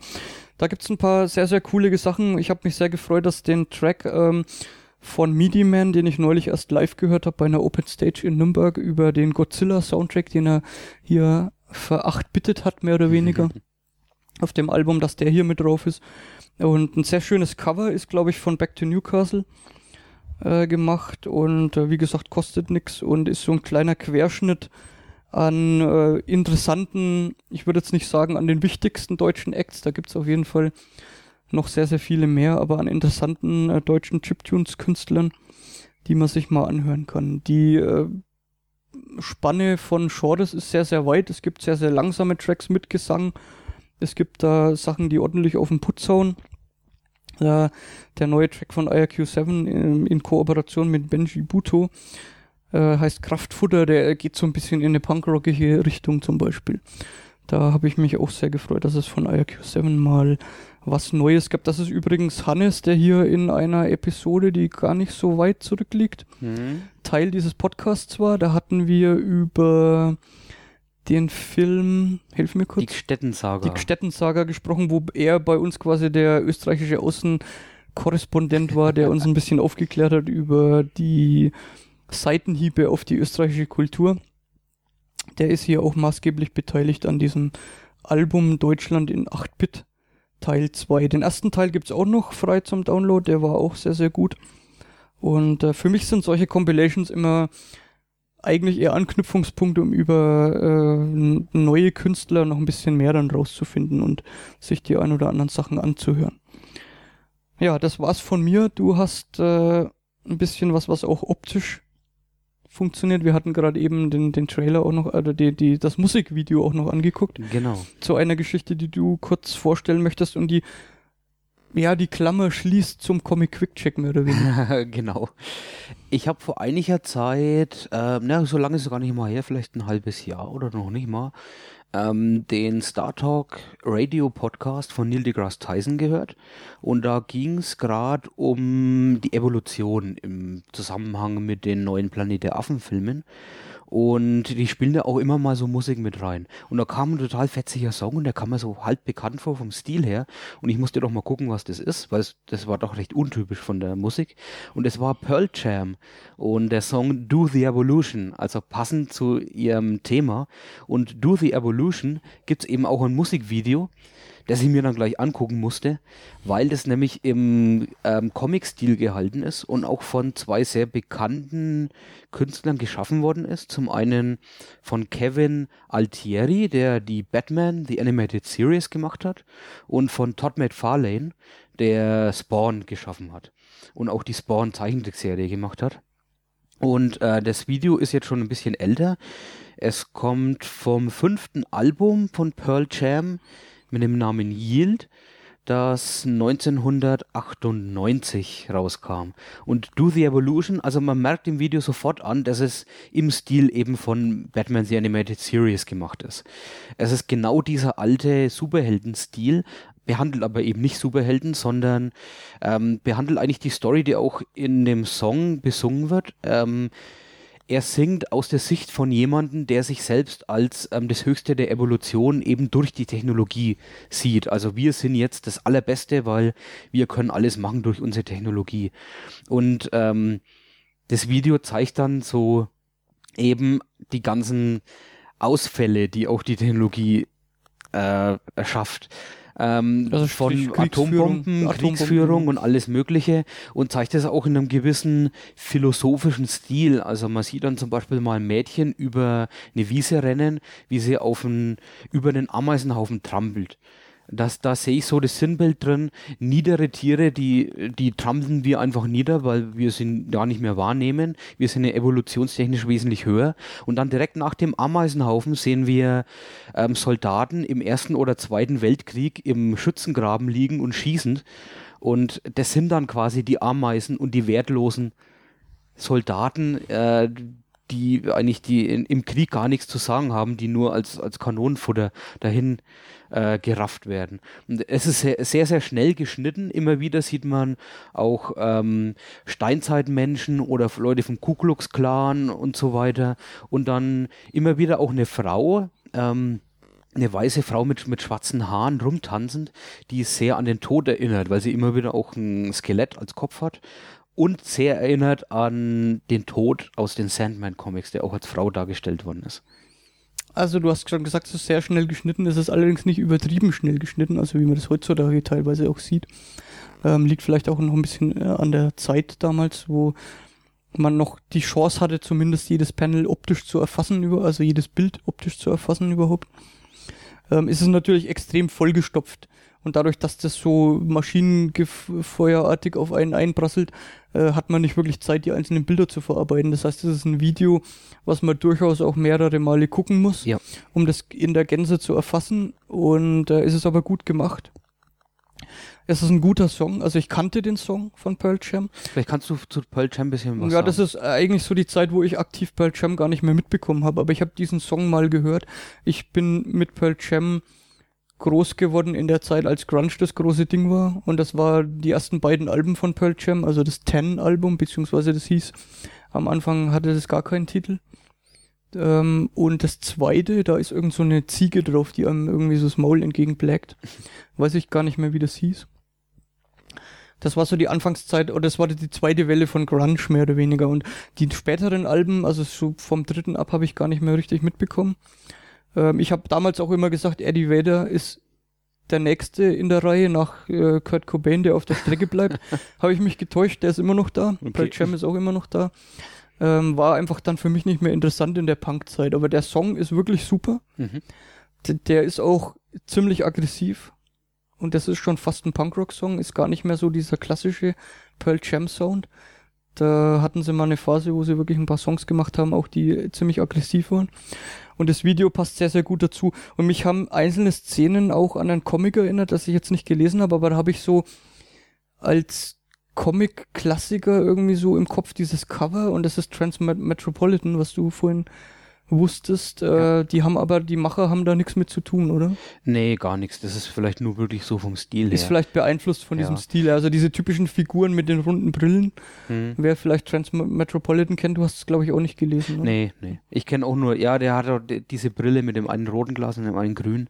Es hat mich auch ein bisschen dran erinnert, aber das liegt vielleicht auch dran, dass ein bisschen so futuristische Elemente auch in dem Video mit drin sind. Jetzt nicht nur so Bombardierungen von Düsenjets und so, sondern auch, es wird eine Stadt gezeigt und eine große Maschine, die schon wieder fast an Metropolis erinnert. So eine Art Gebärmutter, aus deren die Babys rauskommen, die dann gleich einen Strichcode auf die Stirn gestanzt kriegen, und dann sieht man auch wieder so Cubicles mit Leuten drin sitzen, die dann kommen aus der Tastatur lauter Schläuche und verbinden sich durch die Nase und durch den Mund mit den Leuten, und die dann im Cubicle einfach nur als Drohnen drin sitzen. Also Einflüsse sind da unendliche drin. Also ich würde sagen, Akira auf jeden Fall sind drin. Das sind Einflüsse von Giga mit drin, es ist Metropolis mit drin, also alles so Referenzen an klassische, dystopische oder Science-Fiction Filme, Popkultur einfach steckt da mit drin. Und der Zeichenstil ist auch sehr ansprechend. Also so ein ganz klarer, nicht billig gemachter Stil, aber dieses Todd McFarlane, was du gesagt hast, ist auch spricht da aus allen Sequenzen eigentlich raus. Und vom Zeichenstil her auch sehr, sehr viel ist für mich Akira auch mit drin gewesen, so von der Optik her. Ja, von den technologischen Sachen, die einfach auch gezeigt werden. Oder auch die Stadt, die sich dann in Krakenmonster verwandelt und einfach nur alles um sich rum abgrast und in sich reinwirft. Also es ist extrem dystopisch, wobei es mehrere Dystopien gleichzeitig zeigt. Und wenn man es anguckt, dann wird man sich schon bewusst, dass man selbst vielleicht am höchsten Punkt der Evolution steht, aber das gleichzeitig dann auch eigentlich die Vernichtung allen anderen bedeutet. Und der Titel Do the Evolution Baby Ja. kommt da dann noch vor. Das ist schon cool, ja. Also ich mag das auch sehr, sehr gern. Gut, neben dem Musikvideo habe ich dann auch noch ein bisschen So-Musik gehört und ich höre ja immer sehr viel japanische Musik und da habe ich mal wieder auch was relativ neu entdeckt, und zwar Anarchy Stone. Anarchy Stone ist jetzt eine Band, die eher so im Punkrock zu verorten ist, obwohl sie auch eher so ins Alternative ein bisschen so übergeht und in ihrem neuesten Album auch ein paar Elemente von Metal hat, das aber sehr dezent nur eingesetzt wird. Die gibt es seit 2000 und erst 2006 haben sie ihr erstes Album rausgebracht. Das ist leider nicht wirklich erhältlich, wie es halt immer so ist mit japanischen Bands. Wow heißt es. Habe ich leider nie gehört. Aber die anderen 2 Alben, ihre neueren, das selbstbetitelte Anarchy Stone und das neueste Our World von 2012, habe ich doch tatsächlich mal erstanden. Und muss auch sagen, die beiden Alben finde ich sehr, sehr gut. Weil vor allem das Anarchy Stone noch in so einen richtigen Punk so zu verorten ist. Also es ist ein bisschen dreckig, aber auch total melodisch, was natürlich dann befeuert wird natürlich durch den süßen japanischen Frauengesang. Das ist ja ziemlich typisch eigentlich für die japanischen Bands, dass da wesentlich öfter Frauen am Gesang sind. Und hier ist sogar die ganze Band eigentlich nur aus 3 Frauen bestehend. Die haben alle so ihren Stil ein bisschen, wobei es nicht übertrieben ist. Also die Sängerin spielt Bass und hat eher so Locken und tänzelt ein bisschen rum und hat auch einen süßen Gesang, während die Schlagzeugerin meistens zusammengebundene Haare hat und ziemlich abstehende Ohren, was ich irgendwie total süß finde. Und die Gitarristin, die ist ein bisschen breiter gebaut und der hat auch immer die Haare ins Gesicht hängend und schreit auch ab und zu mal was ins Mikro rein. Ist dann so ein bisschen der Gegenpol zu dem anderen. Die brennende Frage ist natürlich bei solchen Bands aus Japan, wie hoch ist der Ska-Punk-Anteil? Gar nicht hier. Also das ist schon richtiger Alternative Punk. Im Album Anarchy Stone, in ihrem neueren Our World, sind sie technisch ein bisschen sauberer geworden, aber auch ein bisschen mehr Einschlag vom Metal her. Das heißt, es kommen ab und zu schon mal härtere Riffs drin vor. Jetzt nicht in jedem Song, aber in manchen. Und die Gitarristin schreit auch öfter was mal mit rein. Also es sind so Einflüsse von Nu Metal dann einfach dabei. Ohne dass das Ganze jetzt abdriftet in eine Richtung, dass man es als Metal abgeneigter jetzt nicht mehr hören könnte. Also da dominiert definitiv noch die Gitarrenmusik einfach und also dieses Alternative und einfach ihr melodischer Gesang. Es gibt auch Songs, die ein bisschen abgedrehter sind. Es gibt richtige Balladen, die total melodisch sind. Also es ist relativ abwechslungsreich und ich würde empfehlen, mal auf die Seite zu gucken, die wir auch verlinken in unseren Shownotes. Da sind 4 Musikvideos, 2 vom neuen Album und 2 vom alten Album. Dann sieht man auch mal richtig den Unterschied. Die sind jetzt, vom Video her ist es nichts Besonderes, aber man kann halt mal wirklich umsonst reinhören. Und es gibt auch noch ein extra Video, das nicht auf ihrer Seite war, das so eine extrem melodische Ballade ist. Und das finde ich auch sehr, sehr schön. Das gibt es zumindest auf YouTube anzugucken. Wer jetzt so die letzten Folgen gehört hat und die Bands eher ein bisschen so anstrengend fand, den kann ich auf jeden Fall mal Entwarnung geben. Es geht mehr in eine ruhigere Richtung oder in eine punkigere Richtung. Ein bisschen straighter die Geschichte. Ja. Okay, dann kommen wir zu den Previews. Und da habe ich jetzt mal wieder einen Comic. Das wird nämlich beim Splitter Verlag Anfang Februar rauskommen. Und das Comic heißt Hans. Wie Hans? Schon mal gehört. H-A-N-S? Genau. Nee, sagt mir nichts. Das ist, ich lese mal hier ganz kurz vor, was die Wikipedia sagt, und zwar Hansen, genannt Hans, wird zurück in die Zukunft geschickt, um historische Nachforschungen anzustellen. Aufgrund eines Zwischenfalls während der Rückreise kommt er mehrere Jahrzehnte zu früh an. Er sieht sich einer apokalyptischen Welt gegenüber, die von einem Tyrannen beherrscht wird. Mithilfe der schönen Orchidee kann er sich allmählich in der unwirklichen Welt zurechtfinden. Also es ist ein postapokalyptisches Comic von einem Polen gezeichnet, und zwar nennt sich der Rosinski. Ist vielleicht dem einen oder anderen bekannt von dem Comic Torgal. Das ist so eine mittelalterliche Geschichte, die aber so ein paar Science-Fiction-Elemente auch mit drin hat, aber nur so ganz am Rande. Und der hat zwischen 1980 und 2000 dieses Comic gezeichnet. Es gibt wenn ich das hier richtig, so 15, 16 Bände. Und die sind bisher nur die ersten 5 Mal in einem deutschen Verlag erschienen. Also das heißt, es ist nie wirklich ganz übersetzt worden. Und da wird jetzt Anfang Februar der erste von, ich glaube, 3 Gesamtausgaben beim Splitter Verlag erscheinen. Und für alle, die ja schon ein bisschen länger Nerdwana hören, wissen ja, dass ich und du ja auch so ein bisschen Fans von postapokalyptischen Szenarien sind. Und Rosinski hat einen sehr schönen Zeichenstil. Aus dem Torgal-Comics kenne ich die. Ich habe die jetzt nicht großartig gelesen, aber mir ist zumindest der Zeichenstil bekannt. Und Hans ist so ein Comic, was schon sehr, sehr lange auf der Veröffentlichungsliste steht und in Deutschland nie wirklich zufriedenstellend erschienen ist. Und dass der Splitter Verlag da mich zufriedenstellen kann in der Art und Weise, wie es veröffentlicht wird, da habe ich keine Zweifel dran. Und da werde ich mir auf jeden Fall Anfang Februar mal den ersten Band zulegen und mal gucken, ob das an so Klassiker wie zum Beispiel Jeremiah heranreichen kann, was die Geschichten, die da erzählt werden, betrifft. Mhm. Gut, mein Preview. Ich erzähle erstmal, wie es dazu kam. Und zwar würde dir das auch was sagen, Wolfgang. 2010 hat Patrick Shaw einen Kurzfilm gemacht, der Pixels heißt. In dem Pixelfiguren von Space Invaders über Frogger bis Pac-Man die Welt angreifen. Das heißt, diese Pixel werden dreidimensional wirklich dargestellt als CGI und sind in der realen Welt, interagieren sie und greifen quasi an.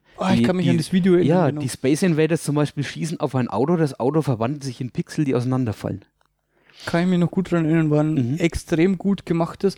War das jetzt ein Musikvideo oder war das einfach nur ein Video, was mit Musik hinterlegt war, was ja, genau so. In die Richtung geht? Ja. Also es war eigentlich ein Kurzfilm, 2 Minuten dauerte eigentlich nur und war tolle Chiptunes-Musik hinterlegt, aber es kam hauptsächlich auf die Optik an. Und jetzt haben sie einen Film dazu gemacht, der auch Pixels heißt. Und zwar soll der Mitte nächstes Jahr, also 2015, rauskommen. Und als Story haben, dass Außerirdische Videospiel-Footage gesehen haben und als Kriegserklärung sehen und dann in gleicher Weise antworten. Das heißt, sie kommen dann mit Space Invader Schiffen und mit Pac-Man und so weiter und greifen die Erde an. Ja, lass mich raten, das ist ein Kickstarter-Projekt. Nee, ist es nicht. Es ist ein groß angelegter Hollywood-Film. Oh, okay. Er ist gemacht von Adam Sandler. Der spielt auch die Hauptrolle. Ist jetzt keiner, der mir so archgeläufig ist, weil ich von ihm eigentlich keine Filme gesehen habe. Er ist ja so ein Komödiant, der eher so von dem Saturday Night Live so rausgefallen ist. Und ist das nicht derjenige gewesen, der die Hauptrolle bei Walter Mitty gespielt hat? Nee, das ist ein anderer. Ich könnte jetzt auch gar keine Filme sagen mit Adam Sandler, weil ich habe wirklich noch keinen davon gesehen. Es war Ben Stiller, genau. Auf jeden Fall hat sich er seinen üblichen verdächtigen Schreiber geschnappt und hat ein Drehbuch entworfen daraus. Regie soll jetzt Chris Columbus führen oder hat geführt, der Film ist ja eigentlich schon abgedreht. Und Chris Columbus hat am Anfang seiner Karriere noch die Scripts zu Gremlins und The Goons geschrieben und dann später Filme gemacht wie, muss ich kurz überlegen, Kevin allein zu Hause, aber auch der 200-Jahre-Mann mit Robin Williams, diese Isaac Asimov-Verfilmung und die ersten beiden Filme von Harry Potter, wem das was sagt, uns ja nicht. Aber es ist, zumindest hat er mal ein bisschen so Tendenzen zu Fantasy und Science Fiction, kann man ja schon mal sagen. Und in den Hauptrollen sind dann auch noch neben Adam Sandler Kevin James, der King of Queens aus der Serie, und Peter Dinklage, der am bekanntesten ist eigentlich durch Game of Thrones. Er ist der Kleinwüchsige von denen, die da mitspielen. Ja, und Sean Penn ist auch noch mit dabei. Boromir aus den Herr der Ringe-Filmen. Ah, okay. Ja, und es gibt auch schon einige Lizenzen, die sie eingesackt haben und wo wohl dann auch irgendwann mal auftauchen werden. Das ist unter anderem dann natürlich Space Invaders, aber auch Pac-Man und Frogger, wobei Außerirdische mit Frogger angreifen. Ich weiß noch nicht genau, wie ich mir das vorstellen soll. Und was war noch? Es war glaube ich sogar Jaws dabei und so. Also es hört sich extrem interessant an, wobei ich noch ein bisschen so meine Zweifel habe, eben wegen dem Hauptdarsteller Adam Sandler. Aber der ist halt für sehr viele schlechte Komödien bekannt. Ja. Und ob der den Nerd-Faktor mitbringt für so eine Geschichte, ist halt die Frage. Ja, das bleibt mal abzuwarten. Zumindest glaube ich, dass sie schon mal das Gefühl dafür haben, weil ich kann mal kurz die Rahmenhandlung erzählen, soweit ich zumindest weiß, wie es darüber hinausgeht, über einfach nur Außerirdische greifen an. Der Präsident der Vereinigten Staaten beauftragt, der übrigens dieser King of Queens Charakter ist, beauftragt Adam Sandler, den früheren Videohelden Highscore-König, eine Gruppe zusammenzustellen, um sich da gegen diese Invasion zu stellen. Und das sind alles so Highscore-Jäger aus der alten 80er-Jahre-Zeit. Und Peter Dinklage spielt jemanden mit einer Fokuhila. Also so eine richtig üble Frisur. Wenn du die Bilder siehst, die haben ja so Overalls an und seine Frisur, das ist unglaublich. Also vom Stil her könnte das wirklich alles zusammenpassen. Und auch wenn sie diese Optik von dem Kurzfilm beibehalten, was jetzt den Anschein macht, das erste Filmposter, wo so ein großer Pac-Man abgebildet ist, lässt schon mal darauf hindeuten.